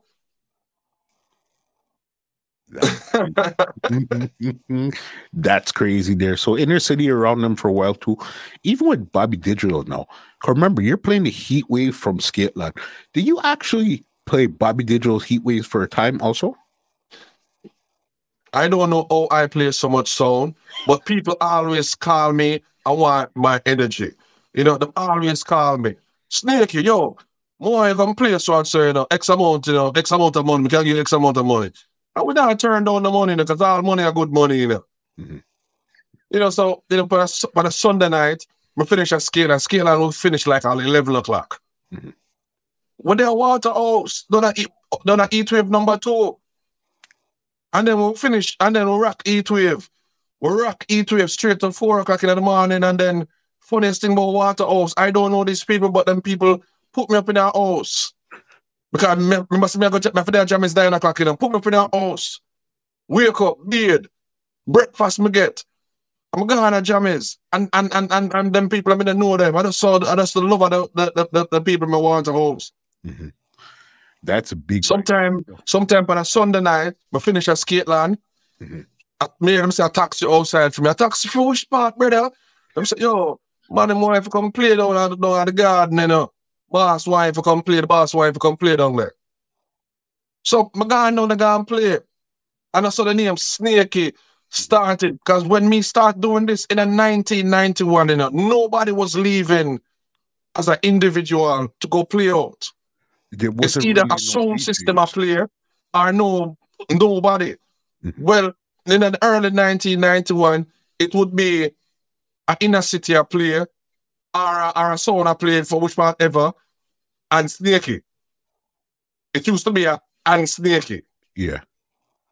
Because Snakey come down with them dub to the ramp with Snakey, Me come with dub them too. Well, it would make sense, because if you're in jammies, clearly you have access to all these dubs. Oh, yes. You work with Bobby and Mikey Benny. So clearly you have a link for all the dubs you're going to be playing. Yeah. Mm-hmm. Oh, that's big. Well, look at dub box stuff. When I come play, me I juggle. It's almost like the sound would play, and then another sound play, but the other sound would have been Snakey. Got you. As a DJ or as a selector, them types. Yeah, and that is how the things start. No, there is a Fire Links, there's a Mataran, there's a Super Twitch, right? There's a Jazzy T, and look how the thing is Jazzy T, missing player, and me walking a dance, and the man stop and acknowledge the thing about people know, say, yo, it's a brother there. I him start the thing. The same thing with Twitch, very few people will acknowledge it, but that's which part it start. For sure. When me start it, nobody else never do it. Mm-hmm. You're just... Because as far as Irie FM, reach Irie FM as Snakey, right? We go leave Irie FM, we go on Acropolis nightclub as Snakey, not as a sound, but as Snakey, I didn't realize you were playing on Irie FM at one time also too. No, just as guest for Mighty Mike. Got you. But coming as a guest, coming not as a sound, but as Snakey. Yeah. Big up Susie Q. Yes, man. Super random. Why did Bobby Digital decide to name the song Heat Wave in the first place, knowing that there's a heat wave at Skateland in the first place? I don't know why, because I don't know. I couldn't answer that question. I never asked Bobby, Yeah. I never asked Bobby why. They would say Heat Wave, and they would say little heat wave at Skateland. Yeah. That's how they would classify it. They would say heat wave and just leave it as heat wave. When a man just hear heat wave alone, they know about talk about the machine from Waterhouse. And I'm saying little heat wave at Skateland. They know say look at dangerous juggling machine that. Yeah. Crazy. Big there. Doing all this stuff, wonderful stuff. Why did you decide to now migrate to the States? And this is while you're still doing massive amount of stuff, you know. Why did you decide at this point in your career you want to migrate? You know, thanks to my dad. Mm-hmm. My dad actually, you know, my dad came to America first, mm-hmm. and you know, get settled, and then you know, send for him family. You know, so you know, I came to America on the last day of my petition. Yeah, the very last day. Mm. If the man at the desk looked at me and said, "Son, if your flight was delayed, your parents will have to do this whole paperwork all over again." Mm-hmm. Because I came on I never want to leave because everything was good. Yeah. I'm playing. No, let me just recap. Mm-hmm. I'm working at Jammies, freelancing. By now I'm freelancing. Freelancing at Jammies. Me freelance our music works with me with Mikey Bennett. I'm at Bobby Digital Studio, Scorpio Studio. Me have a little one session of mixing lab. Me have a run go down a Grove, down a Ochi. I'm still doing my overnight at JBC FM. Me I play a skate lab. Me don't know how on God earth me do this, cause up until this time we don't figure out how I sleep here to do. Yeah. It was good. It was good. It was good. It was good. Sleep when you can. Mm-hmm. Yeah, but you know, my dad, you know, my dad filed for you know for us, and my dad for leave. Mm-hmm. It's either I leave or I lose the opportunity. So I came to America on the last day. And you figured America, even though all of this stuff is happening for you in Jamaica, you still figured that America had a bigger opportunity for you. Well, so I thought. Mm-hmm. So I thought, because I don't want to call anybody name, but I'm just going to give you an example. While visiting the US on tour, mm-hmm. A friend of mine with a studio said, "Yo, anytime you come to America, you know, right, that's why you have to come work." So I was always thinking that, okay, when we reach America, I have a job. I'm good to go. I don't need to worry about nothing. So here it is now. I'm in America for a week. And I made it to go see this friend of mine. Mm-hmm. And when I walk in, I'm saying, "Yo, you know, my day, I know I'm ready, you know." I was hit with, "Why? You want to see?" Mm. That was the first of many. Mm-hmm. First of many letdown in America. And then I started realizing that, you know something, music business in America is not like music business in Jamaica. Mm-mm. Yeah, it's a rude awakening. So the level of disappointment was really high.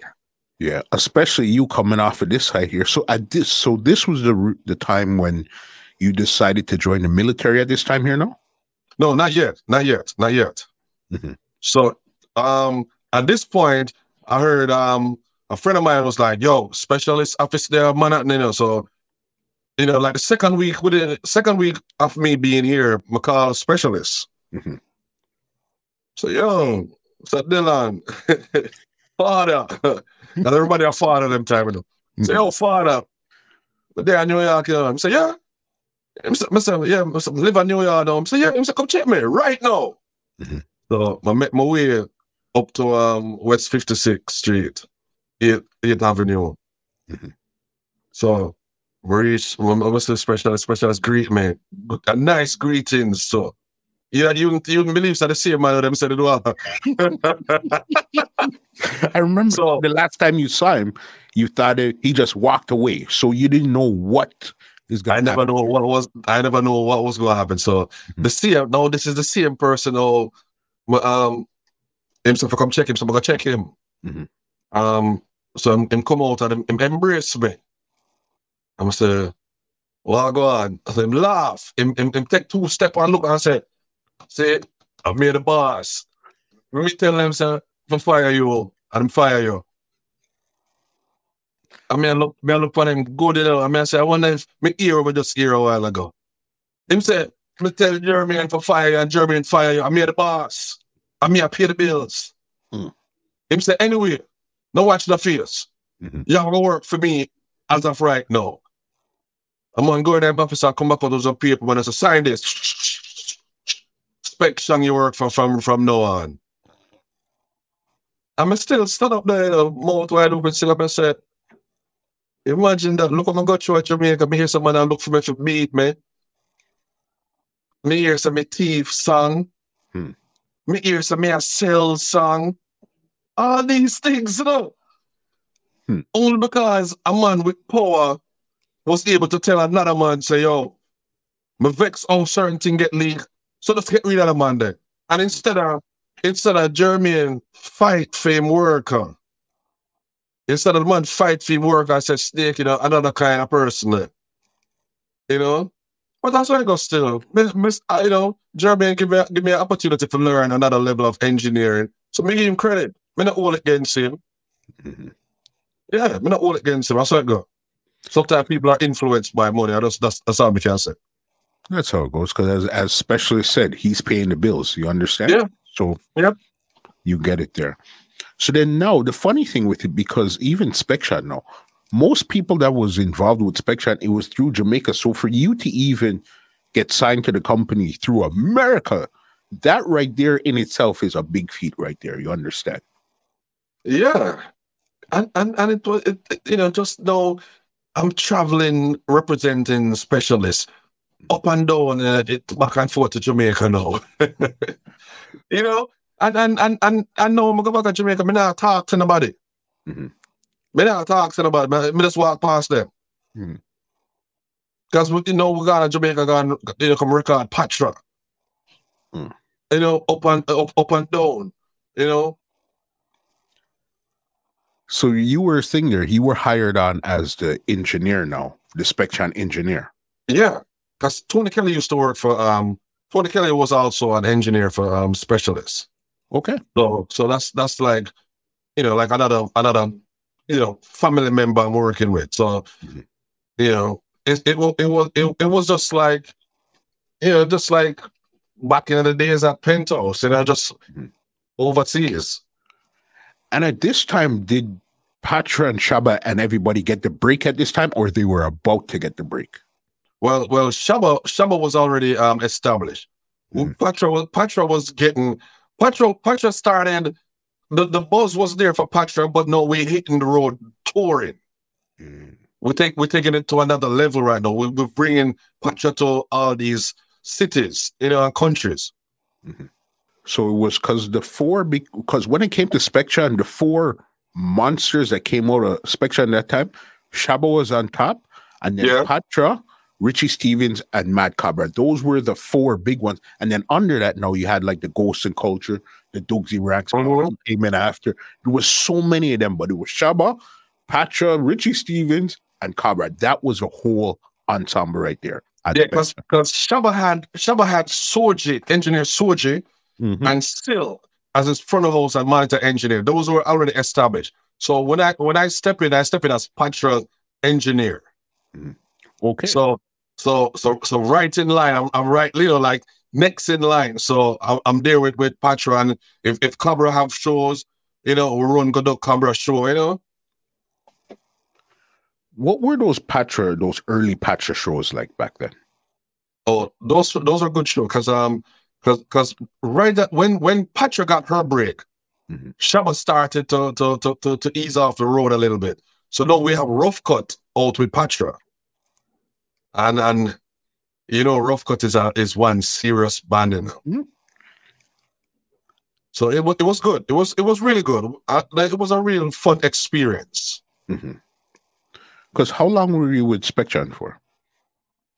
Up until from 92 until 95, when I joined them service. Okay, so then you had a good run with SpecShot there. Oh yeah. But you said you were on the road with Patrick because Shabba already had his live. Yeah, Shabba had Soldier steady and still steady. Mm-hmm. But we were still under the, we were still under the same umbrella. So, Patra, they said, go work with Patra. And that was fun. I was still under the same umbrella because sometimes they both end up on the same show. Mm-hmm. Just like that. Because even when it came to studio works now, did you do any studio work with Spection? For Spection, funny, when the two albums that Shabba did, mm-hmm. I did work on those. But because of the incident with that same incident with the song, my credit was stripped.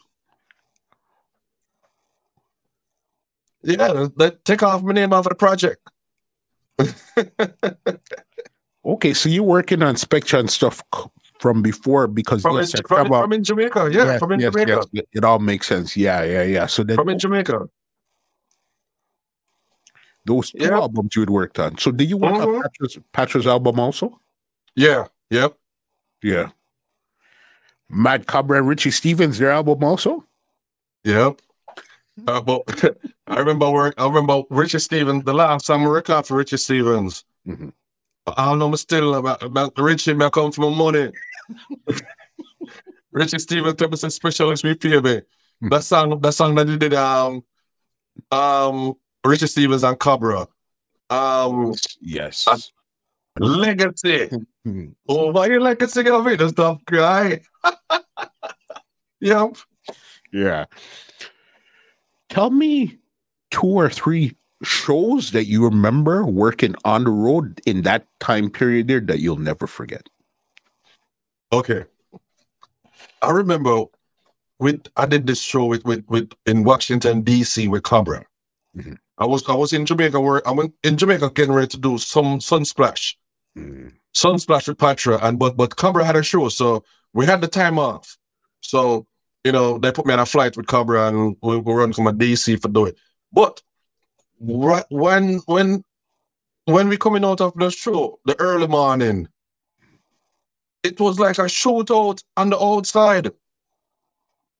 It was I couldn't understand what was going on because the show was such a good show. Everybody was happy. And outside it was just like ridiculous, a big shootout. So I asked myself, what could cause something like this? A show where I'm gonna mash up this place where everybody jump every song. So, then we start realize though that music is something that make people laugh and make people cry. Because people would lay down flat on the ground outside. And I couldn't understand what was happening. That was one of the things. And another thing now is we do a show. We do a show in Miami. Specialists put on a show in Miami. Mm-hmm. And I was always doing front of house engineering. And for this show in Miami, for the first time I decided I'm gonna do monitors. First time actually taking a good look on a monitor board.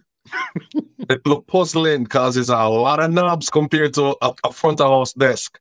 Yeah. But nobody never know that I never done monitor before. Nobody don't know. So Soldier was there and Still was there. So now me decide say, okay, me I mix monitor for the show. I don't know what give me the great idea, but I did it. I figured it out right at showtime how this thing work, and I did it. And from me do that and everybody was like, yo, you must stage so nice tonight. I tell myself that there's nothing else in music where to slow me down. Mm-hmm. And did you see somebody do it before? What made you decide I'm going to try this and it actually worked? Well, Soldier was there for the event. Rough Cut Band was playing and Soldier was going to mix front of house, so there was no work for me. Mm-hmm. Mm-hmm. And I want work. Mm-hmm. it won't work. So I decided to me, I gotta take the monitor console. So I go mix monitor.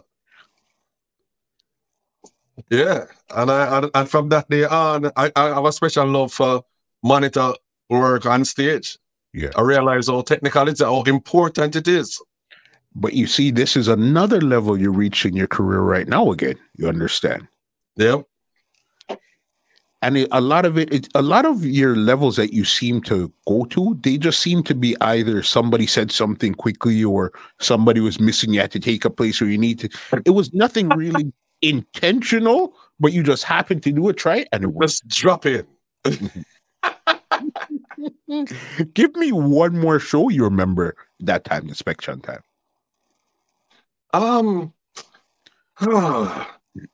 We do so much show. Well, this is going to be more funny than anything else. We was doing a show in Bahamas, and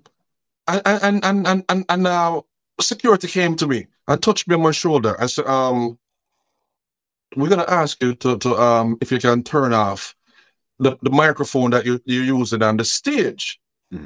So I turn and I look at him and say, "Oh, but turn off the microphone I use on the stage, boss." So it's the planes that are coming in is hearing what is going on the stage. So they're picking up the frequency what we are using down on the ground. So I think that was so funny. That was I don't know why I find that to be so funny. But it was so funny to me. That was working with Patra. That was so funny. I couldn't understand that. Like, frequencies, I think that travel. But back then, I just couldn't understand a pilot coming into land, hearing Patra and DJ. At all. You understand? At all. Did your stuff with Spectra and everything was good. 95, you decided to join the military. Why did you even end up leaving Spectra? And then was it something where you left and want to go join right away? Or there was a break in between before joining the military? No, there was no break in it.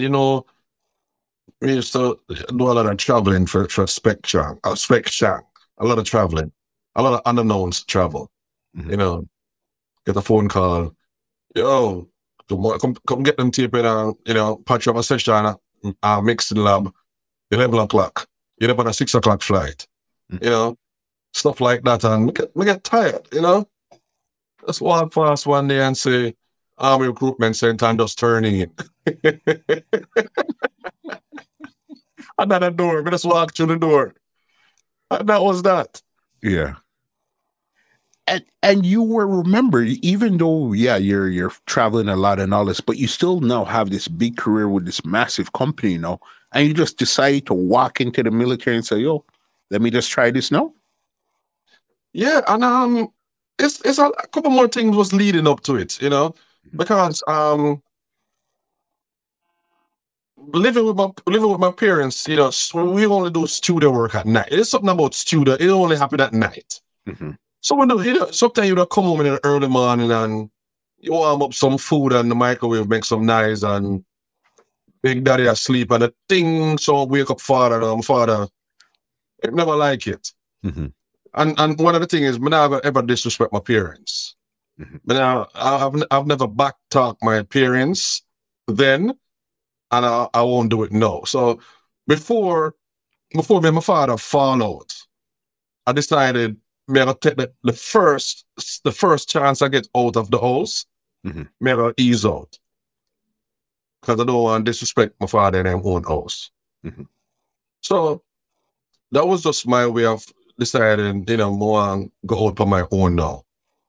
I don't know why I'm joining the military, but I'm joining the military. Was military something that you liked as a kid growing up, something you wanted to try sometime? I tried 3 times to go in at the JDF for Jamaica. Okay. 3 times, yeah. The last time me and my friend from school decided to be turn soldier. And remember, me do music and all these good things and everything nice is happening. But we still say, me have a turn soldier. So we give my friend a skipping at the line. Then it's sometimes you just follow the sign. We keep on skipping on the line with their JDF. And the line I go through about accept people.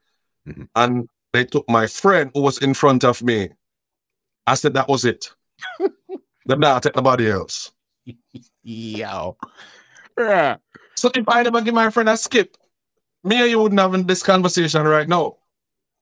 Me give him a skip and them take him and never take me. That's crazy. The line stopped in front of you, so it's basically you gave up your space. Yeah. Yep. That's wild. When you joined the military now, what position were you actually in at that time there? I was a specialist in I was a specialist in the army. Mhm. You know, specialist is a rank. We made it up the rank to up to specialist. Okay. And that's like, because again, I know nothing about the military, so I'm not even sure what a specialist is. You know what I mean? Yeah, it's like 4 ranks up from a private, you know? It's just coming up the line. And how long did you do military for? 95, got out 99. Okay, so you did a 4 years, because it's usually 4 years. I did a term. Did you go on any tours? No, you know. Yeah. God was good to me. God was good to me. He gave me what I needed, a start in life, and that was it. Yeah. Okay, so then now, did the military, all this came out, you're in the US now. So then now, this is 4 years that passing. You're not into music at all. So after you got out of the military, what was your next move now? Was it to get back into music, continue a different path? What did you do when you got out of the military? Well, I started my connection back in the music like I never left. Mm-hmm. I got a job working at the hospital. And shortly thereafter, I left that job to go on tour. Go on tour with who at this time? Kimani Marley. How did you link with Kimani Marley in the first place? Back with Spection. Back with Spection, like I never left. Yeah. And that was good there. And what other stuff were you guys doing at this time now when you got back to Spection? It's a lot of stuff happened because I did a tour with Kimani, and I left the hospital, and right after I leave the hospital and start touring with Kimani, here comes the Twin Tower falling down. So no, I gave up my work at the hospital, coming out of the army, coming home, getting a nice job at the hospital, giving it away to go back on tour with Kimani, and then Twin Tower fell. Kimani tour got cancelled, no job at the hospital. So, you know, that was like a punishment in life, you know. That was tough times right there. Mm-hmm. So it was you're probably off the road for probably a year or so at that time there? No, more. Because when after that, it was like musical drought. Not much was happening. So what were you doing in the meantime? Now you're not at the hospital, you're not touring. What are you doing to really support yourself at this time here now? No, I start working with Irie Jam radio station back local radio station. Irie Jam. And you're back as an engineer. As an engineer. Mm-hmm. You've done listen to me. You've done so much, and there's still a massive section of what you've done that we didn't get to. We're getting there just now, but it's like the amount of stuff that you've done, it's mind-boggling, bro. And it's like, yeah, I did some of this, yeah, I did some of that. Went on this tour here, went on that there, bam. Yeah, Irie, doing the engineer. How long were you at Irie Jam for? I was at Irie Jam for a few years ago, doing behind the scene engineering. Took Irie Jam from analog into digital. Okay. No, they was using the cards to play commercials. Yeah. You know, I went to Irie Jam, took them from that into computerized programming. And the stuff that I did for Irie Jam, starting 2003, still being used up until this day. That you started. Something I never asked you in this whole conversation. Did you ever go to school for any of this stuff here? No. Never. Never. And believe you me, I've sat places where you need a master's degree to sit. Boy, son. Okay, so then now I want to go to this next level that you've been in right now. When it came to, I want to know how a boy from East Kingston ended up working for CBS and 106 in Park. How did that connection, East Kingston to 106 in Park, BET, CBS, how did that happen, boss? Well, I'm working in still doing my engineering around locally in New York City, right? I became a part of the union, the local one in New York. Mm-hmm. So I asked the president of the union, I say I'm a very skilled engineer, but sometimes you have to do what you have to do to get to where you want. So I said, sir, can you please keep it in mind? Whenever there's an engineering position opening up anywhere, just please remember me. He said, okay, I will. I thought he forgot. Call me one day and ask me. He said, I can get you a job at CBS, but it's pulling the curtain. Mm-hmm. I said, of course.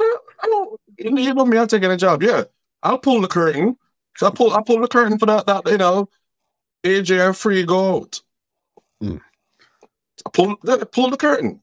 That's the job. That was a job. Was literally that was a job. So from there was a situation going on where there was a noise, a feedback, so to speak. And I hear the noise, and I hear the noise, and I hear the noise. And I said, why the engineer not fix the feedback? Mm-hmm. And I said, yo, we've been looking for engineer, and they can't find an engineer who can fix that. Mister, we can't fix that. A simple thing that to fix. Mm-hmm. And then nobody now pay me the mind because I'm the guy who pulled the curtain. So I had another friend who was working he was working there on another show. Mm-hmm. So they asked him, the brother went up on the curtain, say him know about this and him can't fix it. You know anything about him? So my friend Tony said, bad engineer. So now they come back to me now. Them come back to me, so me get ready for pull the curtain. Them said, no. Them said, you can get, you know what else, you know what that nice is, you can get rid of that? Yeah. I'm say, yeah. Them say, all right, get rid of it. Go behind the board, go on the equalizer, kick. Adjust to frequency. Tell them to pass the mic in front of the monitor again. They put the mic in front of the monitor, no nice clean as a whistle. So they come back and them say, we want you to be an assistant monitor engineer for 106 in Park. You're going to be working with a friend called Tony Rollins. I say, yes. So they say, okay, hold on, one more thing. Them say, before you touch this equipment, you have to be sworn into a union. Mm-hmm. So them get me into a union right there on the spot. So no, I only walk past the curtain because somebody else is pulling the curtain when I go up to the curtain. No. I am no engineer for CBS television working 106 South Park. Boss, from the man, literally. I thought you were joking when you said pulling the curtain. I thought it was something else. Literally the man pulling the curtain to the engineer. But what's the chances of that, bro? The last person I pulled the curtain for was Viola Davis, Miss Viola Davis. Yep. That's super. And again, it's just because this thing was making a humming noise. You feedback. Hey, I could take care of this. Yeah, get out of here. Go pull the curtain some more, boss. I mean, they asked around and it was true. And boom, got it. That's crazy. Yep. So then you got on board. So then it was the AJ and Free era of 106 that you were dealing with, not the Bow Wow. Nah, that was before Bow Wow. Mm-hmm. Do you remember any particular artists or guests that you remember seeing on 106 at that time there? Oh man, 106 and Park had everybody coming. Mm-hmm. I remember even doing the reggae event with Wayne Wonder and Tonto Metro, all of them. They did a reggae show, mm-hmm. and I saw all my people. All my people was up in the building. How was it actually in the building? That's what I'm saying now. So how was it to see for them to look like? Hold on. It was a happy vibe.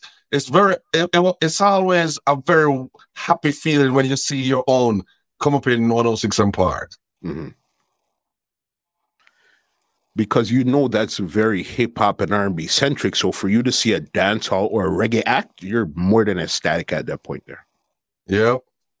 Yeah. No. And sometimes they would have like a reggae event coming up, and they would have a special guest, Bobby Condas and Jabba will come in for a special show or a special, one maybe one of 3 shows that we record for the day. May have Bobby Condas and Jabba, so that's more my family right there. Mm-hmm. Crazy. And how long did the situation with 106 last for? Eventually 106 and Park got canceled, but I did it for a few years. Well, mm-hmm. Met a lot of folks. I met a lot of folks, man. A lot of folks mm-hmm. from the Chris Brown, the Drakes, all the K Michelle, the everybody we can think of. I have the pictures with so much folks. The Game came through 50 Cent. Jamie Foxx, everybody who was someone, just like in recording studio, everybody who was somebody come to the studio, everybody who was somebody come to 106 and Park. But then you see, first you were in the reggae world and you're seeing all the who's of who's, and then now you went into the hip hop and R&B world and you're seeing the who's of who's at this point here also. And I used to also work as a head engineer for Lehman College Concert Hall. And that's where I met R&B sensation Joe. Yes, because, okay, I know out of everybody, you worked with a lot of people, but it seemed like who you have like a good working relationship with is Joe. Joe, yeah, I worked with Joe for many years. And Joe job came about as one Saturday, they was doing what's known as a track show. It was coming in with a band, only himself and tracks. So I didn't want to go to work. Mm-hmm. I never feel like going to work. Mm-hmm. But eventually I end up going to work. Them call them and say, all right, me come. So I wasn't putting in too much effort into the event because, like I said, it was a track show. You don't need to do an extra nothing. Just push up 2 faders and open the mic, and that's a show. Mm-hmm. While doing the show, his manager came to me and said, Joe said he liked the song that he's getting. I said, okay. So 3/4 way down the show, the manager came back again. I said, Joe wants you on the road. So,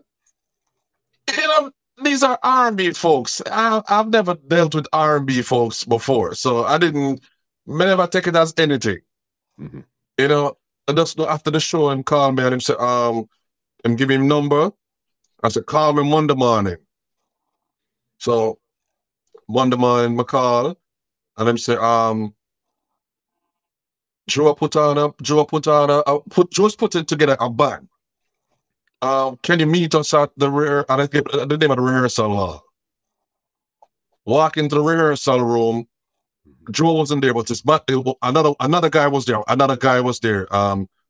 So this guy was like, Joe said you must put a band together. Put a band together.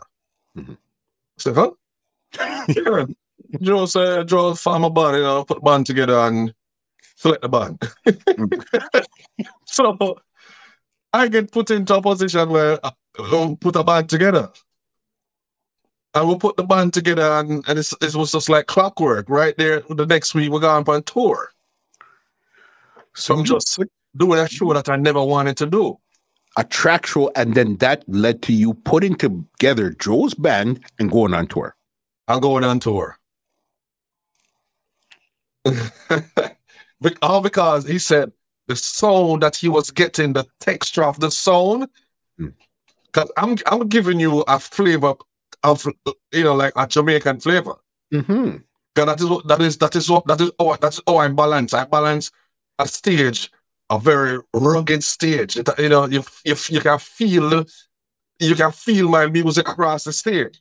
So he liked that. Yes, and that's what I always said. That reggae feel to R&B. I brought that reggae feel to R&B music. That's wild, bro. And you guys hit the road tour. How many tours did you do with Joe? Oh my gosh, man. How much tour I didn't do. We stayed on the road. Mm-hmm. We stayed on the road. When we're not touring like back to back, we did shows Friday, Saturday, Sunday, sometimes Thursday, Friday, Saturday. Non-stop. With Joe Boss. And that's crazy. From a track show, okay, I'll just push this here, put this here, till I'm touring across the globe with this man right here. That's insane, bro. I know somebody else that you connected with, I think, around the same time too, would have been New Edition, the group New Edition. Yeah, we toured with New Edition toured with Joe. Okay. So they Joe was opening for New Edition. Mm-hmm. And that was fun. And once I remember New Edition, we did our sound check. Mm-hmm. And New Edition was standing behind me while I was in Virginia Beach. Mm-hmm. They all was standing behind me. So when we finished our sound check and I saved my stuff on the console and I was walking away, I hear them asking their engineer, "Why you can't get your stuff to sound like this?"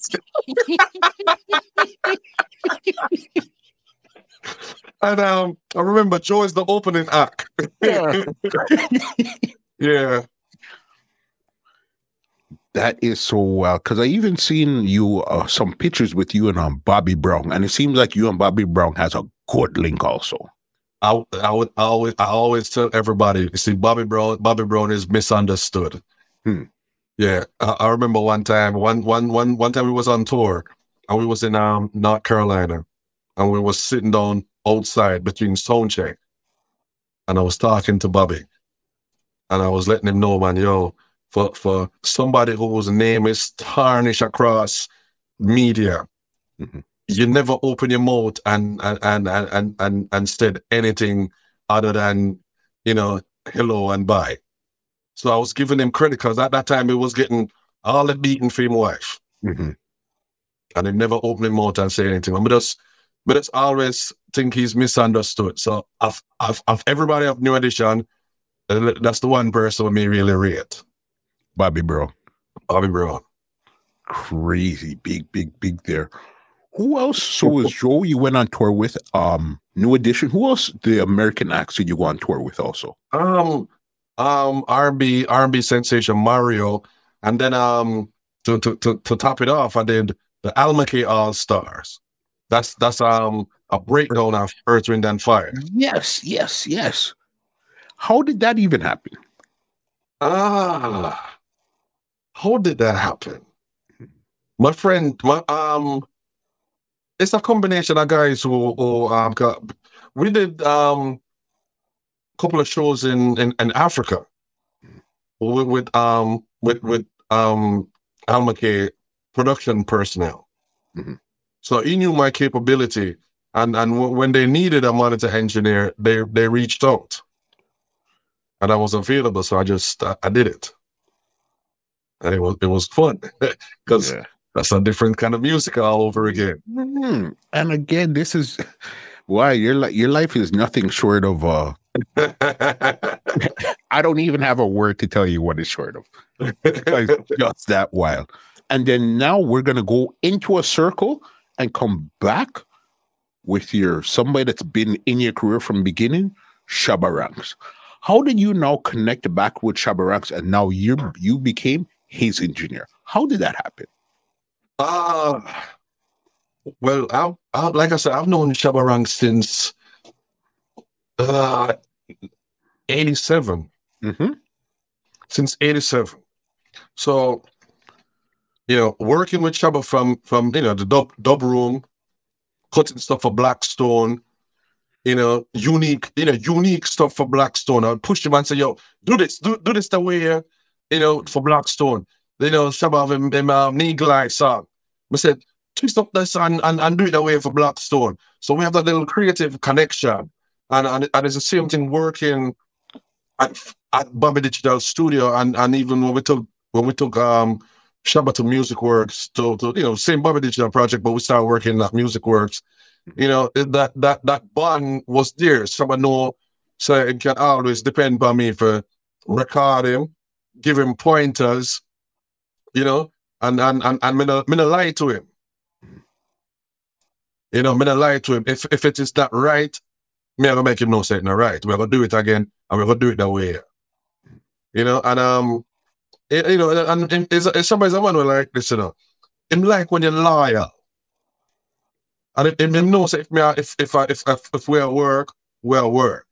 And him is a dependable person. So throughout the years I've always been dependable, and Shabba is a man where that's what fuels Shabba, him like to be surrounded by people who him can trust.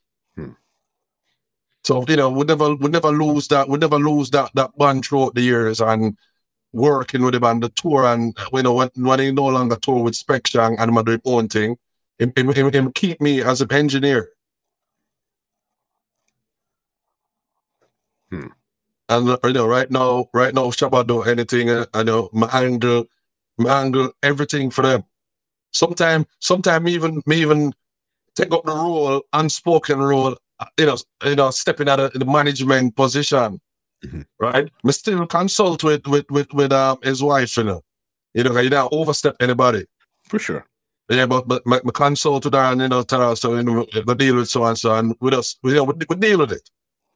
We just make sure say him comfortable, everything will happen, and in performance is all about for about is in performance. We take care of everything else. Crazy, because I know one of the bigger shows you guys did lately was Radio City Music. Oh, him, Shabba, Chaka Demus, Barrington Levy, all of them. How was that show there? That show now? No, that's the show. That's the show.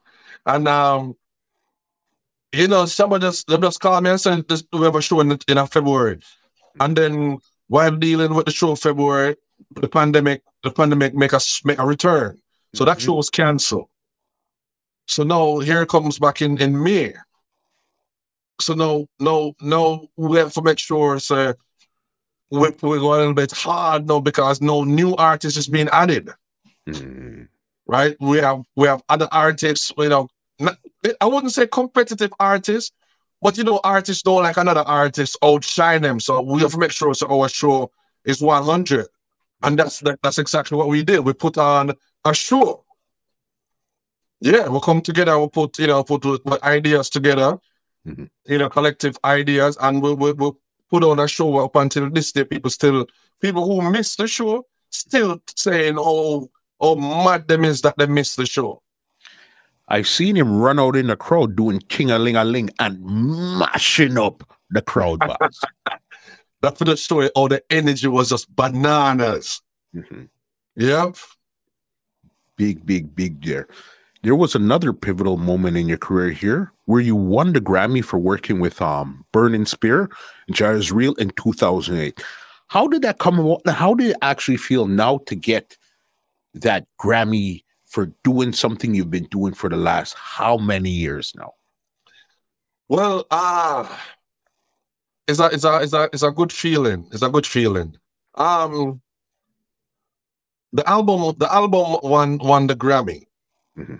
The album won the Grammy, but it is up to the actual artist and the artist management to actually purchase you your own statue. Okay.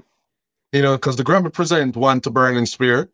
So though it's the artist and artist management determined that, okay, well, we're going to buy more statues for these people who did the work. Other than that, you get the recognition certificate from the Grammy Association. Mm-hmm. So that is what I have nice in my studio. Mm. So it was good because Burning Spear actually, I don't even know how Mr. Rodney get my number, but I just was the phone ring one day and he introduced himself as Mr. Rodney. I never even know his name was Mr. Rodney. Introduced himself as Mr. Rodney. And yeah. I tell me, and link up with him, and we did a couple of shows in Africa. His first show in Kenya, me and Mr. Rodney, me and Mr. Spear, go Kenya, go lock down Kenya and come back, and then we did that. We started working on the album. Yeah, and that album, with that album, now we meet some different people like Bernie Worrell, a great keyboardist, one of the greatest keyboard players to do it. Greatest bass player to ever touch the face of this earth, Bootsy Collins. So a whole bunch of heavy hitters was on this album. So for the works that we put in on that album, it was awarded a Grammy for it. That's crazy. Hi, this is Mr. Rodney here. Can I speak sneaky, please? Well, that's exactly what he did.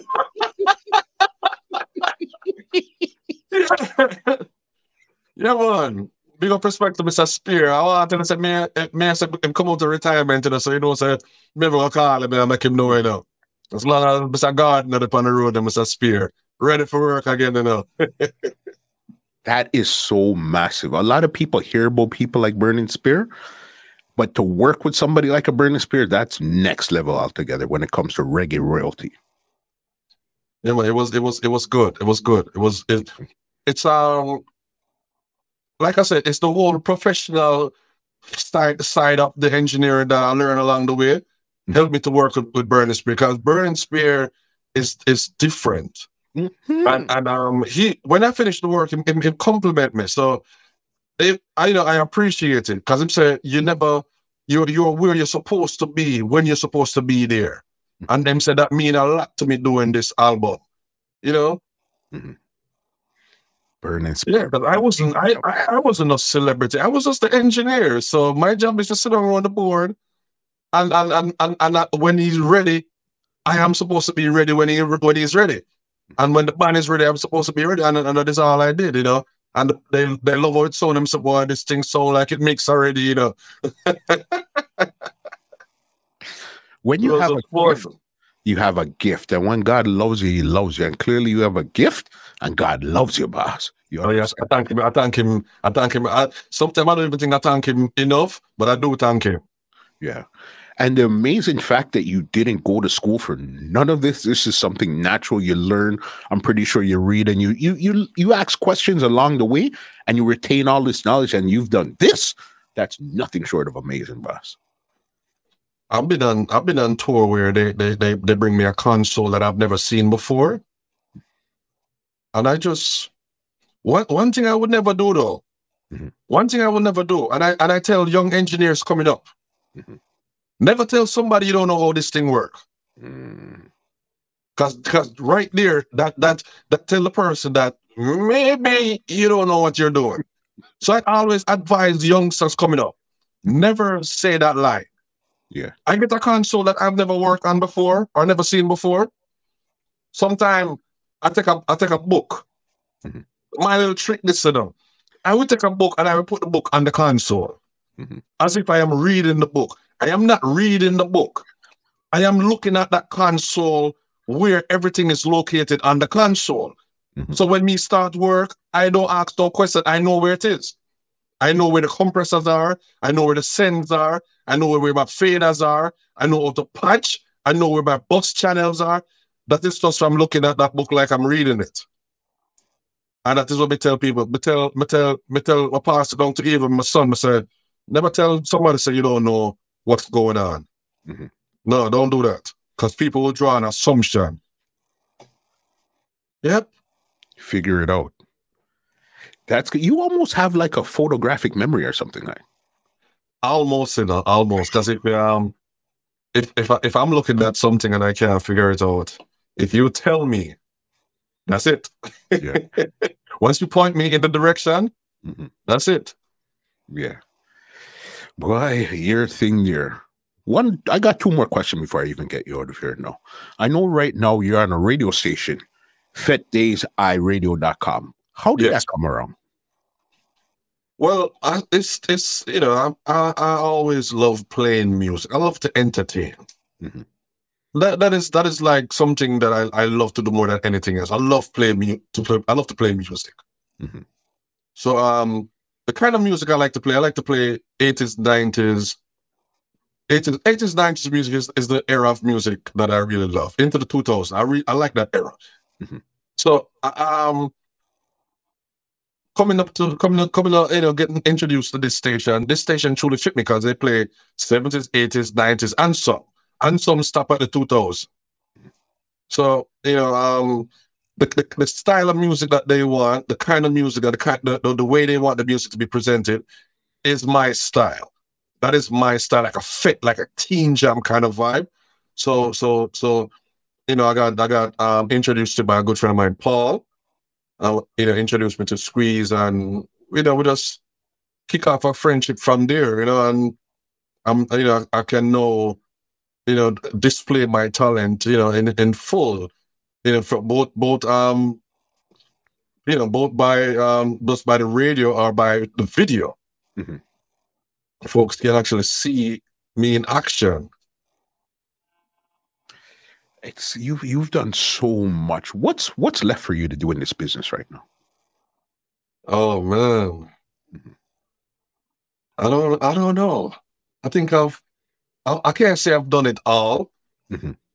I wouldn't say I've done it all, but it's just so much that I've done, and a lot of folks don't even know that I'm a part of these things. I just want my recognition, because I strongly believe that credit is better than a paycheck. That is something that I believe in. That acknowledgement is always better than a paycheck. A paycheck will finish, but acknowledgement will live on. As long as somebody can read the credit, your name will forever live on. Nobody remember that they pay you $500 to mix a song. But that's what I was gonna say. A paycheck, that's a one-time cash out. But with credit, that's almost like infinity. You could continue to cash out of that infinity amount. Yeah, I want it to be known that before there was XYZ playing in World Clash as an individual, it was started in 91. Right? It was started in 91 when this little one dude leaves Skateland and go play One Away.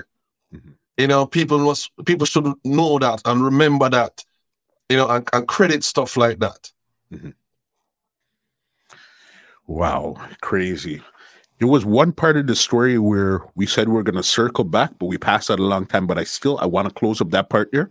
When you said that how you felt about Jermaine, but then you went back to Jamaica and you linked back with him. How did that happen, and what happened with that situation there? Yeah, but just go back to Jamaica and just go back to Penthouse. Just go check him. Just go check him. By then I'm a grown man. We call him and I talk to him. He had set up an interview once. He set up an interview where I can't remember the name of the person that actually interviewed me about my career, my time at Penthouse. And when it's put bygones, because it done gone by there, it can't change. It can't change, I just wish they had dealt with it professionally, deal with it, defend your worker. But But that's how it goes still. if he did, you probably wouldn't have end up at CBS. You would have probably still have been at Penthouse right now. That is true, That's true. Sometimes something have to happen bad for something good to really come out of it. For many good things to come out of it. You understand? Oh man, there's so much to talk about, and time is just running. Because we're not even finished talking about Blackstone, we're not even finished talking about Skateland, we're not even finished talking about Jammers.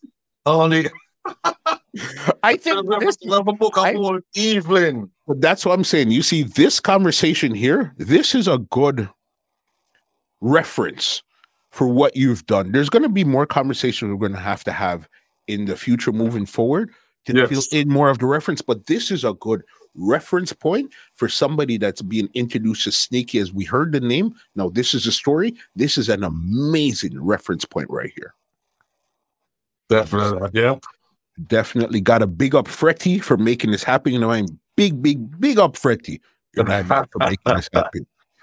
Big up Fretty, Original East, big up all East, all our East region. We all started out as one little circle. We in Wonder, Frankie Sly, Weber from the East also,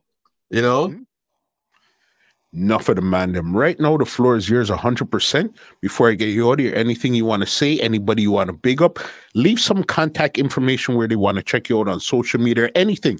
The floor is yours 100% right now. Definitely for use this opportunity and say, thanks to my wife, Paula, for 30 plus years. She's been there. She know the struggle, she know the fight, she know the ups, she know the down. So that's why I give her a big shout out and tell her thank you. As I don't know how she do it.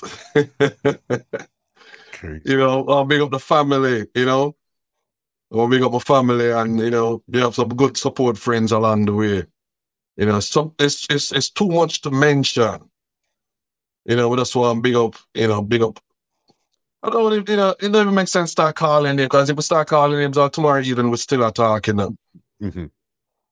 So we just want to make sure, take care of the household, take care of my family, And then you can, you always can reach me on Facebook. Meet up on Facebook morning, noon, and night. Just look for Donovan DJ Snakey Simmons. That's me, Donovan DJ Snakey Simmons. Or if you're an IG person, it's Snakey the Legend. IG. All the info is there. Snakey, the legend. Thank you so much for sitting down and actually allowing us to see things how you've seen it. Epic conversation, epic journey. And the fact that you've been able to touch so many different parts of the industry and just continue to move forward, and you're still so youthful and you can still see that you have so much further to keep going. It's amazing, boss. Thank you for sitting down and doing this. You know what I mean? Today, we gave you your flowers. You understand? Appreciate it. Thank you. Yeah, man. No, Snakey, thank you so much for sitting down. As I said, we still have part 2, 3, 4, 5, 6, 7, 8, 9, and 10 to do. Oh, yeah, anytime. So this right here is the good anytime. For them to get it. Snakey, let me give you an outro and get you out there, because this conversation, epic conversation. You understand? Yes, sir. Well, ladies and gentlemen, this is Muscle, and this has been another Two Line Music Cuts Entertainment Report podcast, and we are out. This podcast is brought to you by www.twolinesmusichut.com.